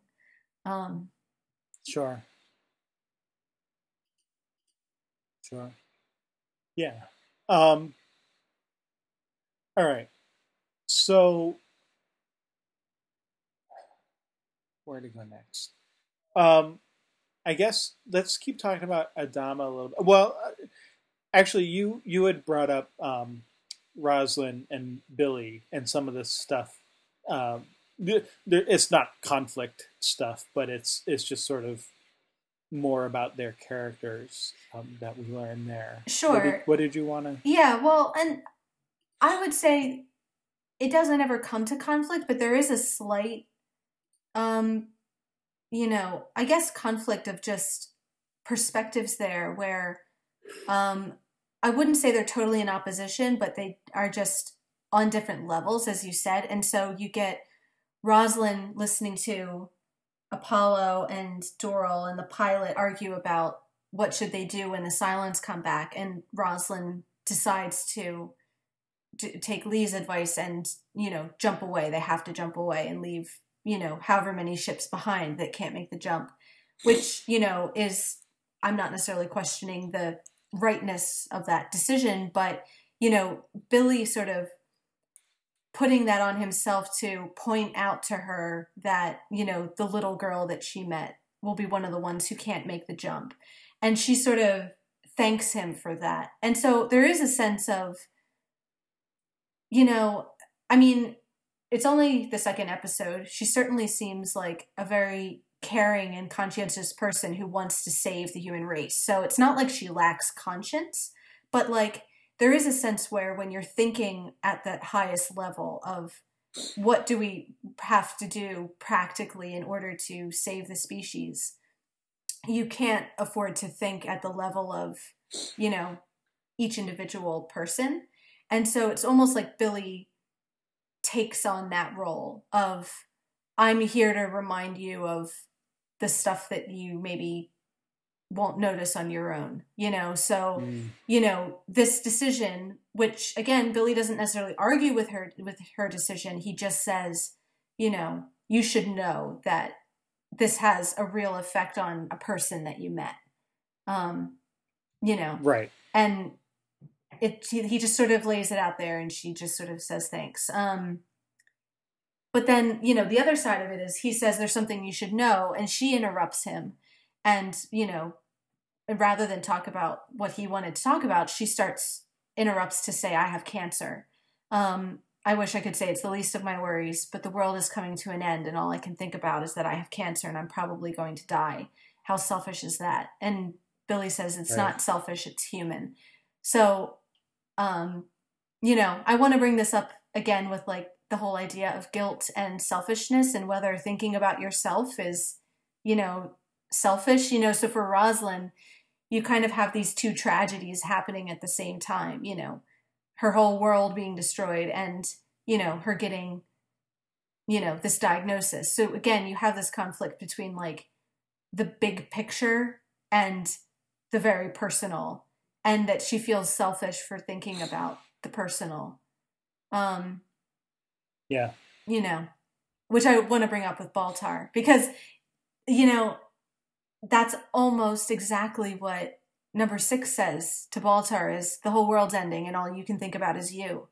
And Rosalind kind of says that about herself, like the world is ending and all I can think about is my own, position. So I know we've ragged on Baltar and we'll continue to do so, but I want to point out, like, maybe he's not so different from everybody else in his selfishness, that there's something which is, there's a similarity there between. Yeah. That's interesting. I mean, I agree with you. Sorry. I could almost see, let me just finish. I could almost see number 6 saying, the whole world is ending and all you can think about is yourself, and Baltar responding, it's not selfish, it's human. Now whether he's right about that or whether that makes it okay, I'm not necessarily saying any of these are right or wrong feelings. I'm just saying I think there's an echo, and that separation of the whether it's like the personal and the political, or like whether like it's like that big picture thinking of other people and then, thinking about your own position, whether or not it's noble, it may be human. So, there's at least a relatability to it, if not like an admirability to it, I guess. Right. But you were gonna. Yeah, I mean, I agree with you to a certain extent on, sort of their responses, to the idea of being, this is the world ending and I'm thinking about myself.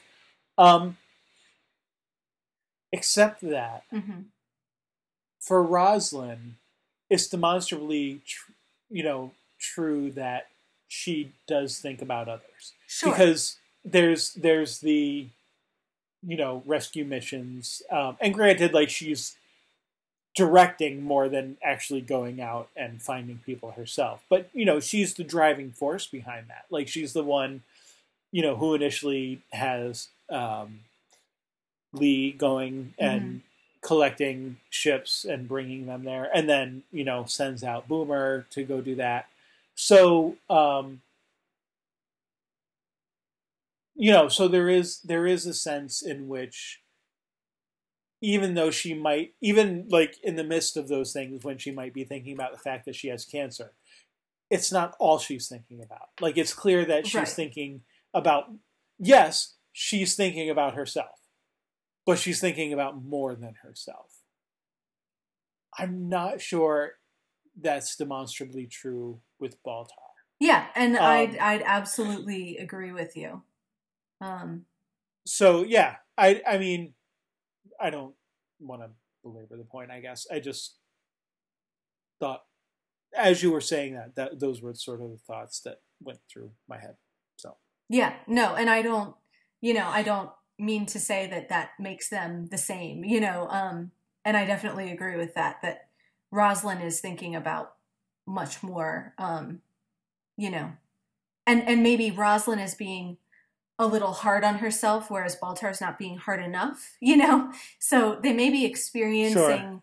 they may each be experiencing a sort of mix of, guilt and self sort of focus, but the extent to which they feel those things and in comparison to what's really going on are like not even really in the same ballpark.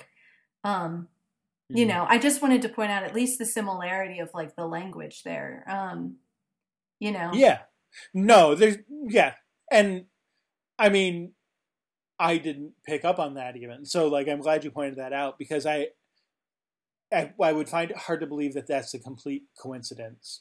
Like it does seem like that would be the sort of thing that the writers would mean to sort of draw attention to. Mm-hmm. So, yeah.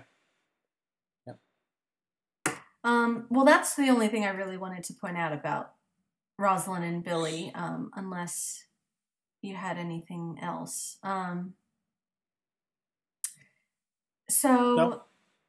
All right. So to continue with Adama, we wanted to talk about his encounter with Leoben,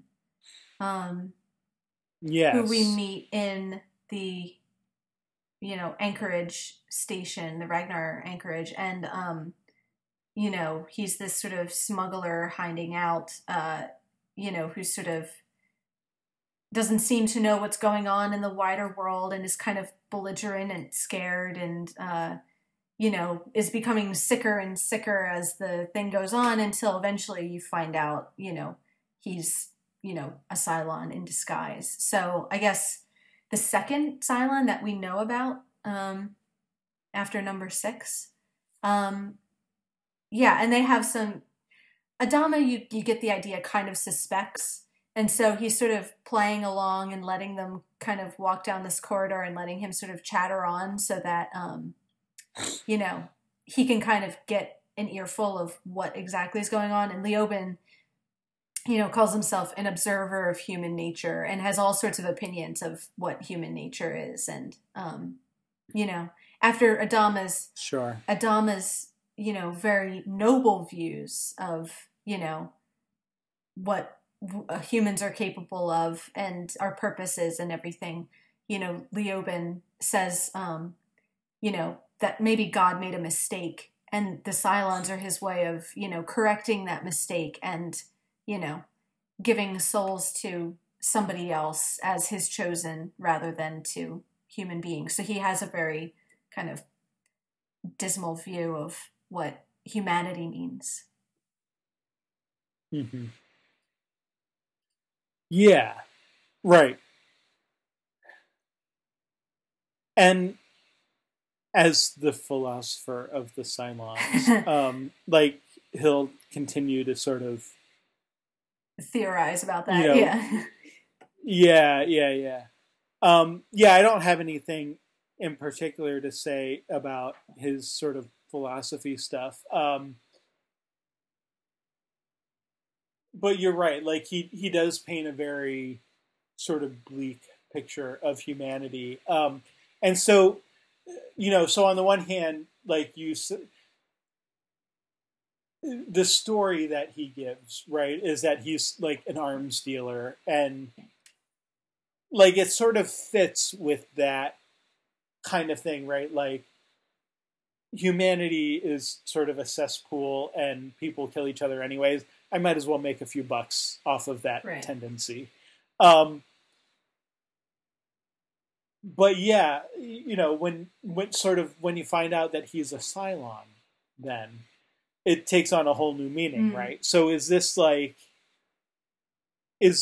sort of artificial intelligence's way of looking at humanity of, this is, humanity is sort of a cesspool and that's why we're trying to get rid of it, kind of thing. Like, that's sort of the implication that comes. And then but then there's also that comment that he gives to Adama of, sooner or later, the day comes when you can't hide from the things you've done.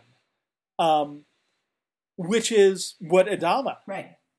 had said previously, basically, in his speech. Not the one in this episode, because that comes later, but in the last episode, talking about does humanity even deserve to live? And does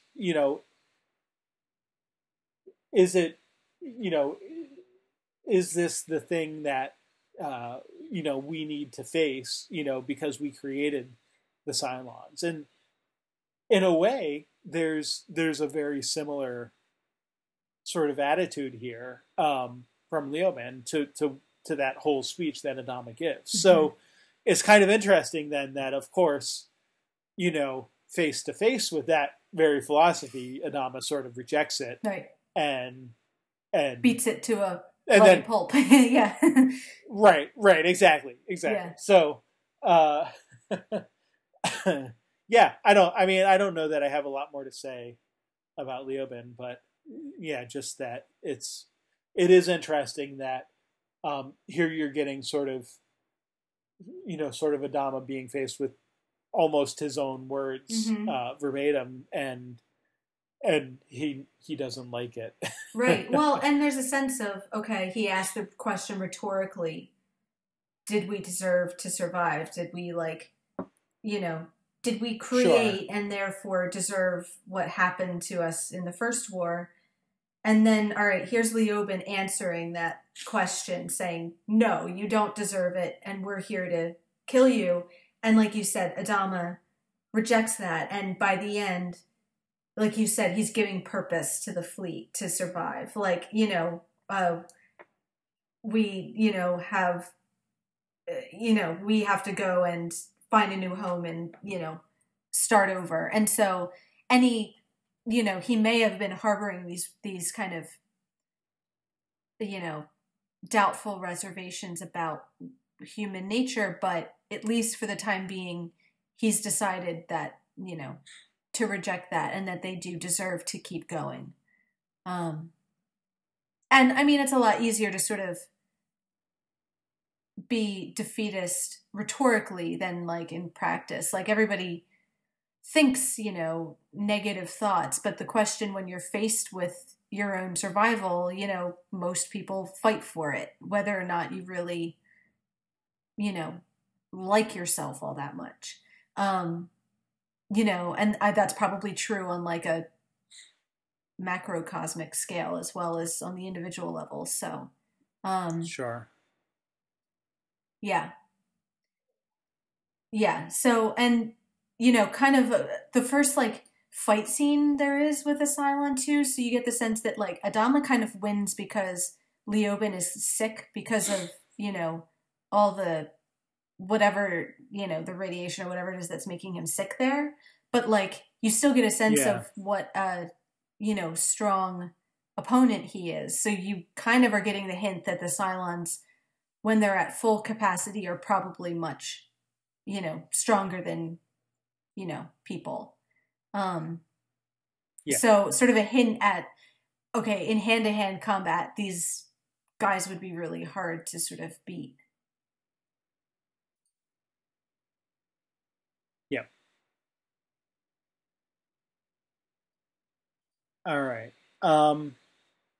So, oh man, we have so much more to talk about still. All right, we definitely need to talk about Baltar. Yes. Because there's a lot that goes on with that. And so, okay, so you had mentioned before we started recording that in the sort of the production scripts and stuff that they referred to the version of Six that may or may not be part of his imagination as Head Six. So, I mean, we can use that designation, I think. Sure. Although, like in this episode, it's really the only... I mean, we see several sixes at the very end. end, But yeah. like, I don't think we'll confuse any of them with our conversation here. But just noting that convention that we'll try to remember or stick to.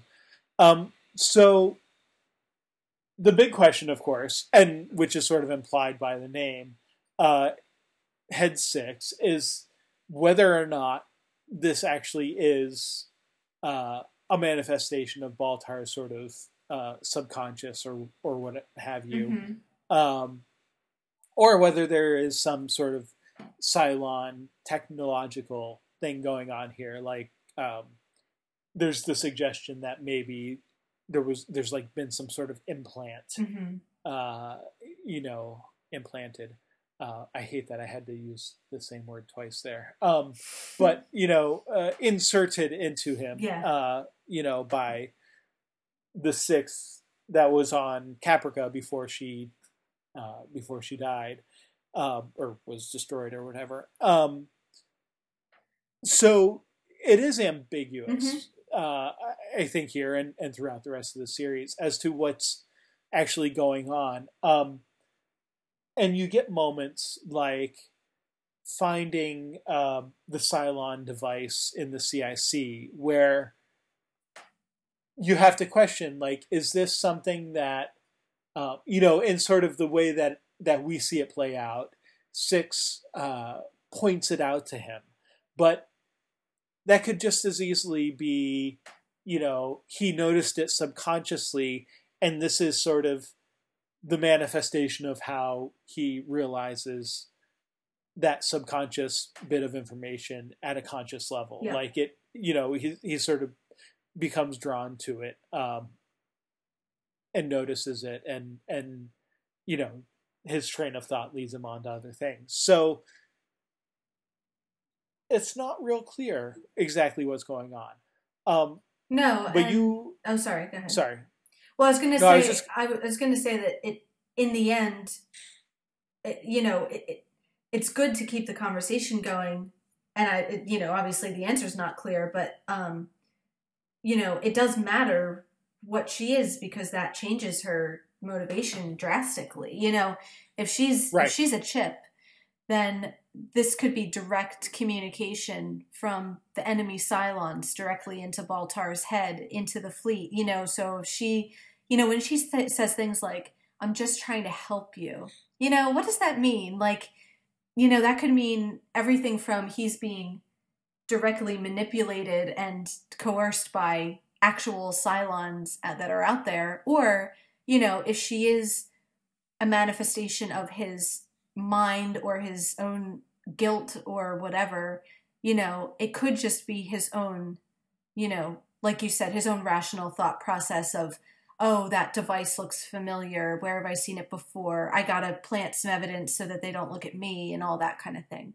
And that makes a big difference as to, for what the Cylons know about the fleet, what kind of communication they have, what information they can get in and get out. It matters whether or not she is like, based on a real objective piece of technology, or whether it's just part of himself. Yeah.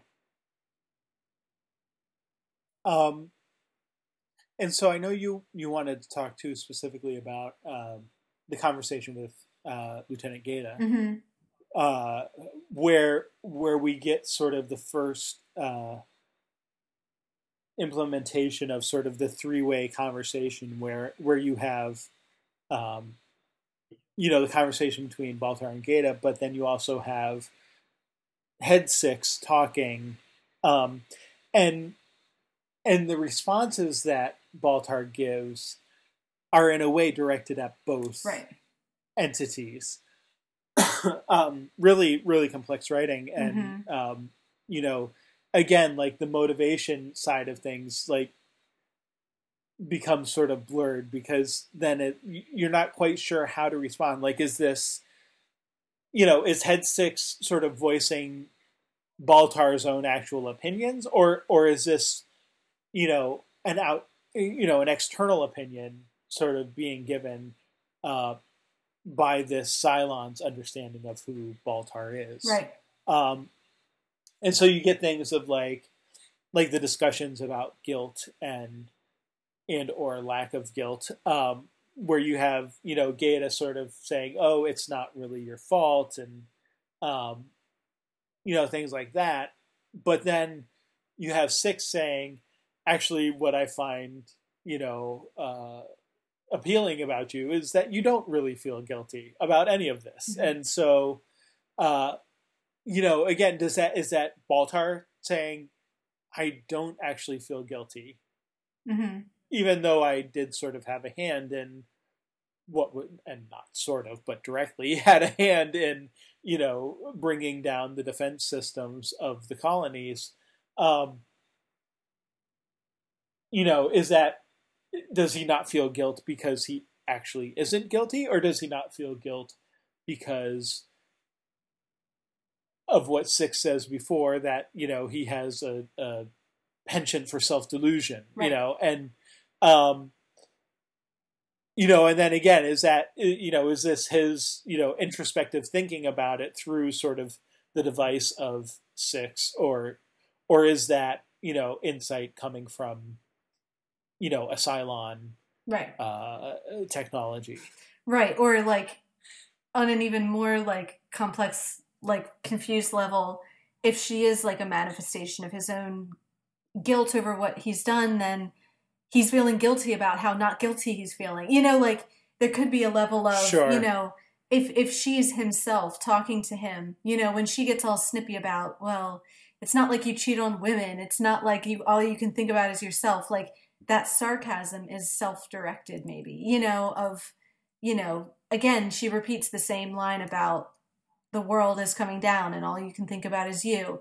And so if we're thinking about this as Baltar thinking about himself, there's almost a slight awareness of that, if like he's not really capable of fully embracing what that means. And again, even when he's being guilt-ridden, it's still narcissistic. It's about how I don't feel guilty enough. It's still self-focused. It doesn't ever reach out to anyone else. Sure.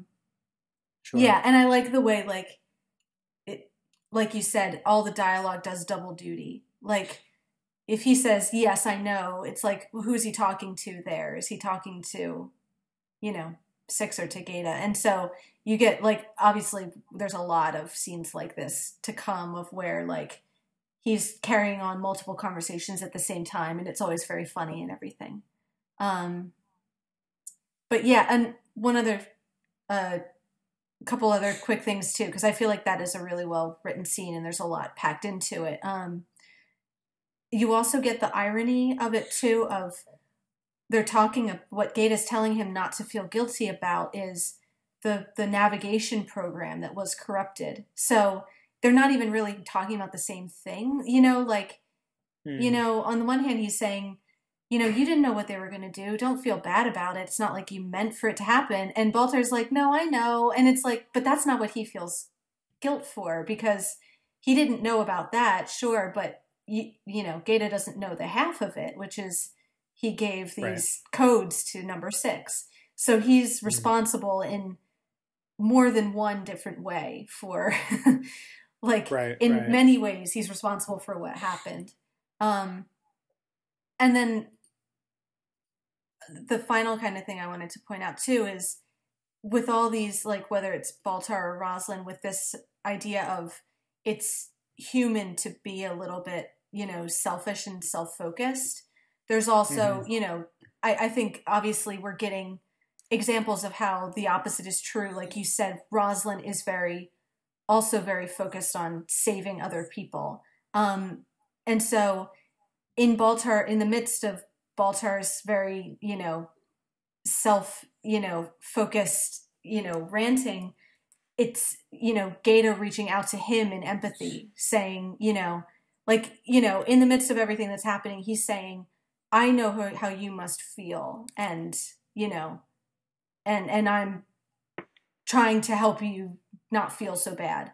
And so you're getting these examples of people not just thinking about themselves, but thinking about, what other people must be going through, even as like the world crashes down. So, you know, Sure. Anyway, I don't think the comment is just that humans are always selfish, because maybe they are, but they're also unselfish at times. And I think like that's one really good example where Baltar can only think about himself, but here's somebody reaching out to him, trying to be sympathetic and, Sure. Anyway, which he can't really accept because he knows he's really guilty. So he can't, he has to sort of dance around it a bit, but. Yeah. Yes, he does. Okay. Continuing with Baltar, and speaking of him being self-focused, there's the whole thing with Doral. So, yeah, he decides, if he's going to point out this, potentially dangerous Cylon device, he needs an excuse for, why he's noticed that it shouldn't be there, and, who could possibly be responsible for having put there. And he sort of picks Doral because Doral is, the outsider. Nobody really knows him. Nobody really likes him, like, because they don't really know him that well, and he's kind of annoying, and, he's sort of always hanging around being like, getting in the way and everything. So he sort of picks him as the easiest target, and convinces Adama and Tai that he has this sophisticated screening process for how he can, detect Cylon from human. So, right. And again, with Baltar, there is that mix of, I'm sure he's smart, but how smart? Like, you get the sense of, all right, he knows enough. Right. He knows enough to kind of BS his way through it, but you also realize there's a heavy amount of BS in there of, as long as I make it sophisticated sounding enough, they won't question it. If I can convince them that I know more than they do, they'll just, like Tai says, I'll take your word for it. Like, right. It's trying, it's like, I used to work with forensic scientists. It's like them trying to explain to me, how a mass spectrometer works. And I'm like, all right, I believe you. It's all Greek. It doesn't, and I feel like that's kind of what Baltar does. Like, there's probably some scientific truth mixed in with, a lot of BS. And, he can kind of fake it well enough that they sort of buy it, I guess. Yeah. Yeah. And I mean, of course, the interesting aspect of that is that he happens to guess correctly. Right. Yeah. The question becomes then, did he actually create some sort of test that actually does work, or is it just sheer lack of, or sheer good luck, right. I guess. Right. Or if Head 6 is actually a Cylon, was there some sort of hint that she gave him? Right. Right. But then that begs the question, if Head 6 really is a Cylon, why is she helping him identify Cylons? Like, that even presents its own problem of, okay, what are her motivations? Right. Yeah. Yeah. And yeah, she doesn't exactly tell him yes or no, you're right. She does kind of joke about, he doesn't seem the type, and I haven't seen him at any of the parties, but like, you get that she's joking. She's not really saying, no, it's not him, stay away from him. So sure. It kind of seems like she leaves it up to Baltar to make that decision. But yeah, is there something that she, gave him some reason to sort of look in Doral's direction? It's kind of hard to say. Right. But Yeah, and that it is pretty funny with Doral's like complete indignation and like, you know, yelling at Baltar about his lying and all that, and then to find out, you know, it really was him all along. Yeah. But you know, you get a hint of what a dangerous situation this is. You know, Ty said about, you know, well, we can't be accusing each other for not like brushing our teeth and stuff, but like, well, Baltar has executive power to accuse anybody he wants, you know? And there's a sense of how quickly the witch hunt gets started of if anybody can be a Cylon, that means we could point the finger, you know, we will start pointing the finger at pretty much everybody pretty soon. So, yeah, yeah, absolutely. Okay. So, we should move along. try to move along here a little bit. Yeah. So let's talk about Starbuck, because she has a couple of altercations. Mm-hmm. So, well, I don't know if I'd quite call her stuff with Lee an altercation, although anything that Starbuck does seem to have a sort of yeah, it does sort of always seem to end badly, right? There's always like a confrontational approach. No, and you do get that even when like Lee is alive and they're happy to see each other and they're getting along, it's like even when they're on good terms, there's still something kind of like, I don't know, competitive about their relationship. You know, like sure, they absolutely. they talk in like teases and banter and stuff. Like, you know, it's good to be wrong. Well, you should be used to it by now. You know, like everything is like a dig at somebody. And that's when they're happy to see each other and like, you know, actually enjoying each other. Right. So you kind of get the sense that that's just sort of how they relate to each other. There's like almost a sibling kind of relationship there, you know? Yeah, although it's a little bit charged there too. Sure. Yeah. Anyway, so the important thing that we learn in sort of their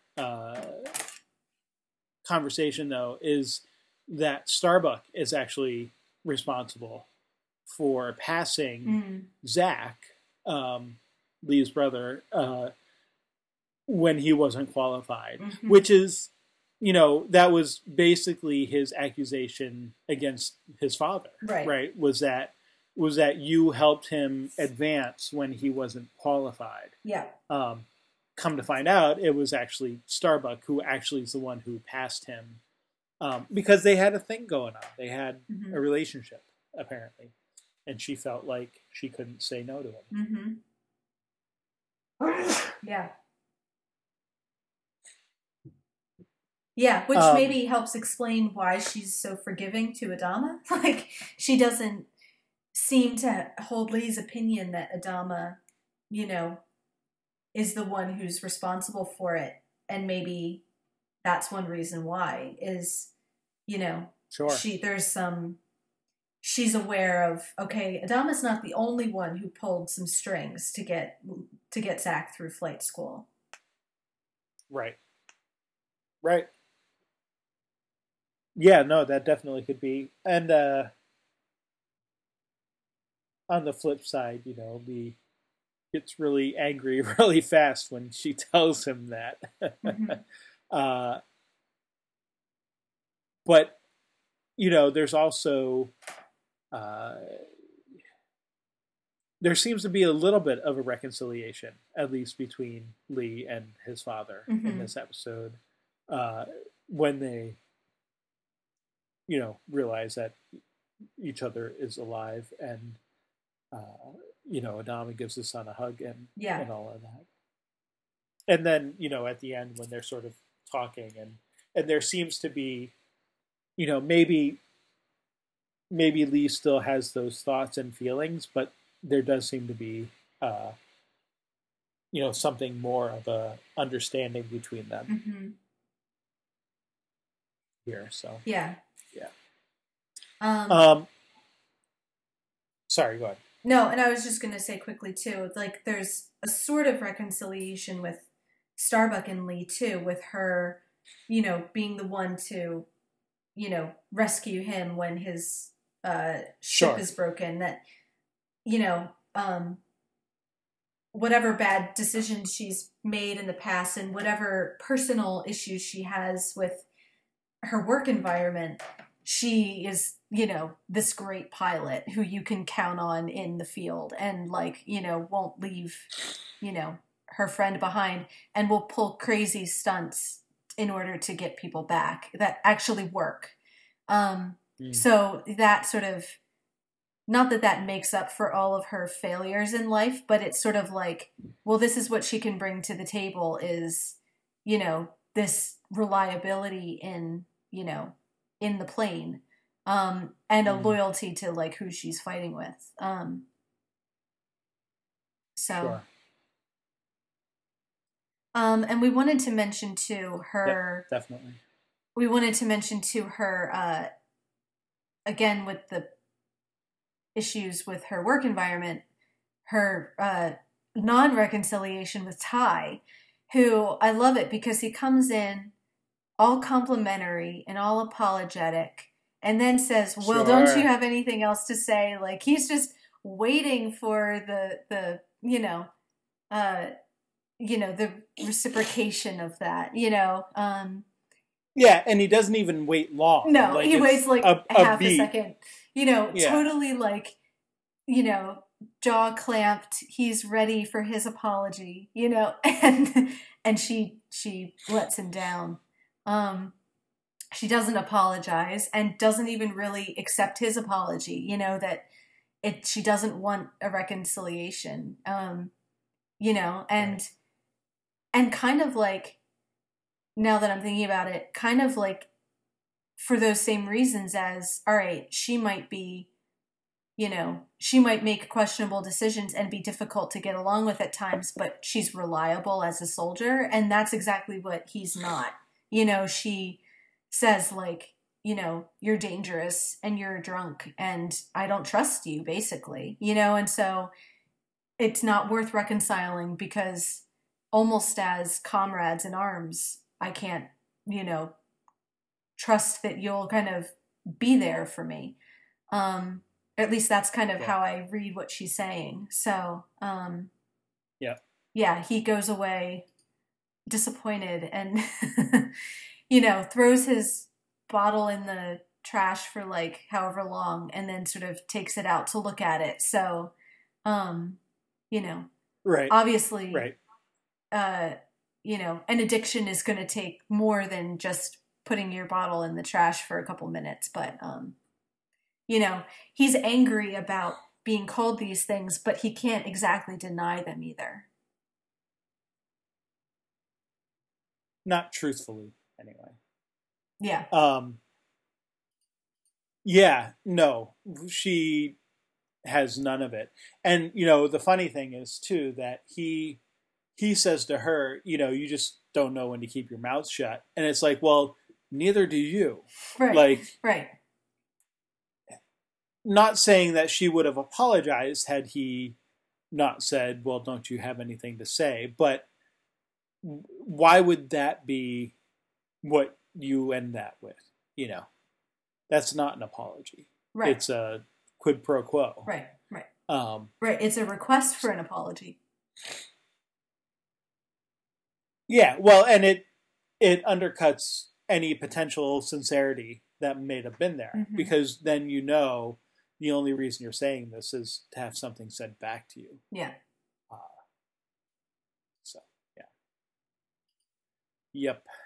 All right. So, Boomer, I mean, I feel like I kind of already talked about her at the beginning. Do we, I guess, maybe want to mention the big reveal at the end that Boomer... Let's do it.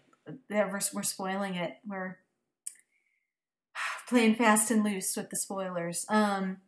She's our last Cylon that we find out in this episode anyway. So number 6 we sort of saw right away. Leoben, not a big surprise. It's the weird guy by himself in the station. Doral maybe a little bit more of a surprise because we knew him a little bit better, but you still kind of had some lead up to it. But Boomer's the one that just sort of comes out of nowhere. In retrospect, maybe there were some hints, but they were very subtle. It's only when you go back and think about it that you go, oh yeah, she's an orphan. She's the new rookie and everything. Right. There's nothing about you wouldn't her put that together. Right. She's not like Doral or Leoben, who are like outsiders in the situation. This is somebody very, intimately involved in the world of the ship. So it's not somebody you would suspect. I'm not sure what else there is to... Well, the only other thing to mention, I guess, is Six's saying that some of the Cylons might be sleepers. And so the option is left open that, for Boomer and potentially for Beyond Boomer, there are, people in the fleet who are Cylons and don't know it. Right. So they're not all number 6s who are trying to sort of intentionally infiltrate, humankind. Right. Yeah, and we know that there are 12 models, so we know 4 of them at this point. Right.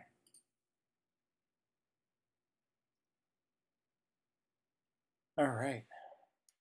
Well, there's a bunch of other little things here and there that we wanted to talk about. I don't know that we need to get into them too much because we'll have other time. Sure.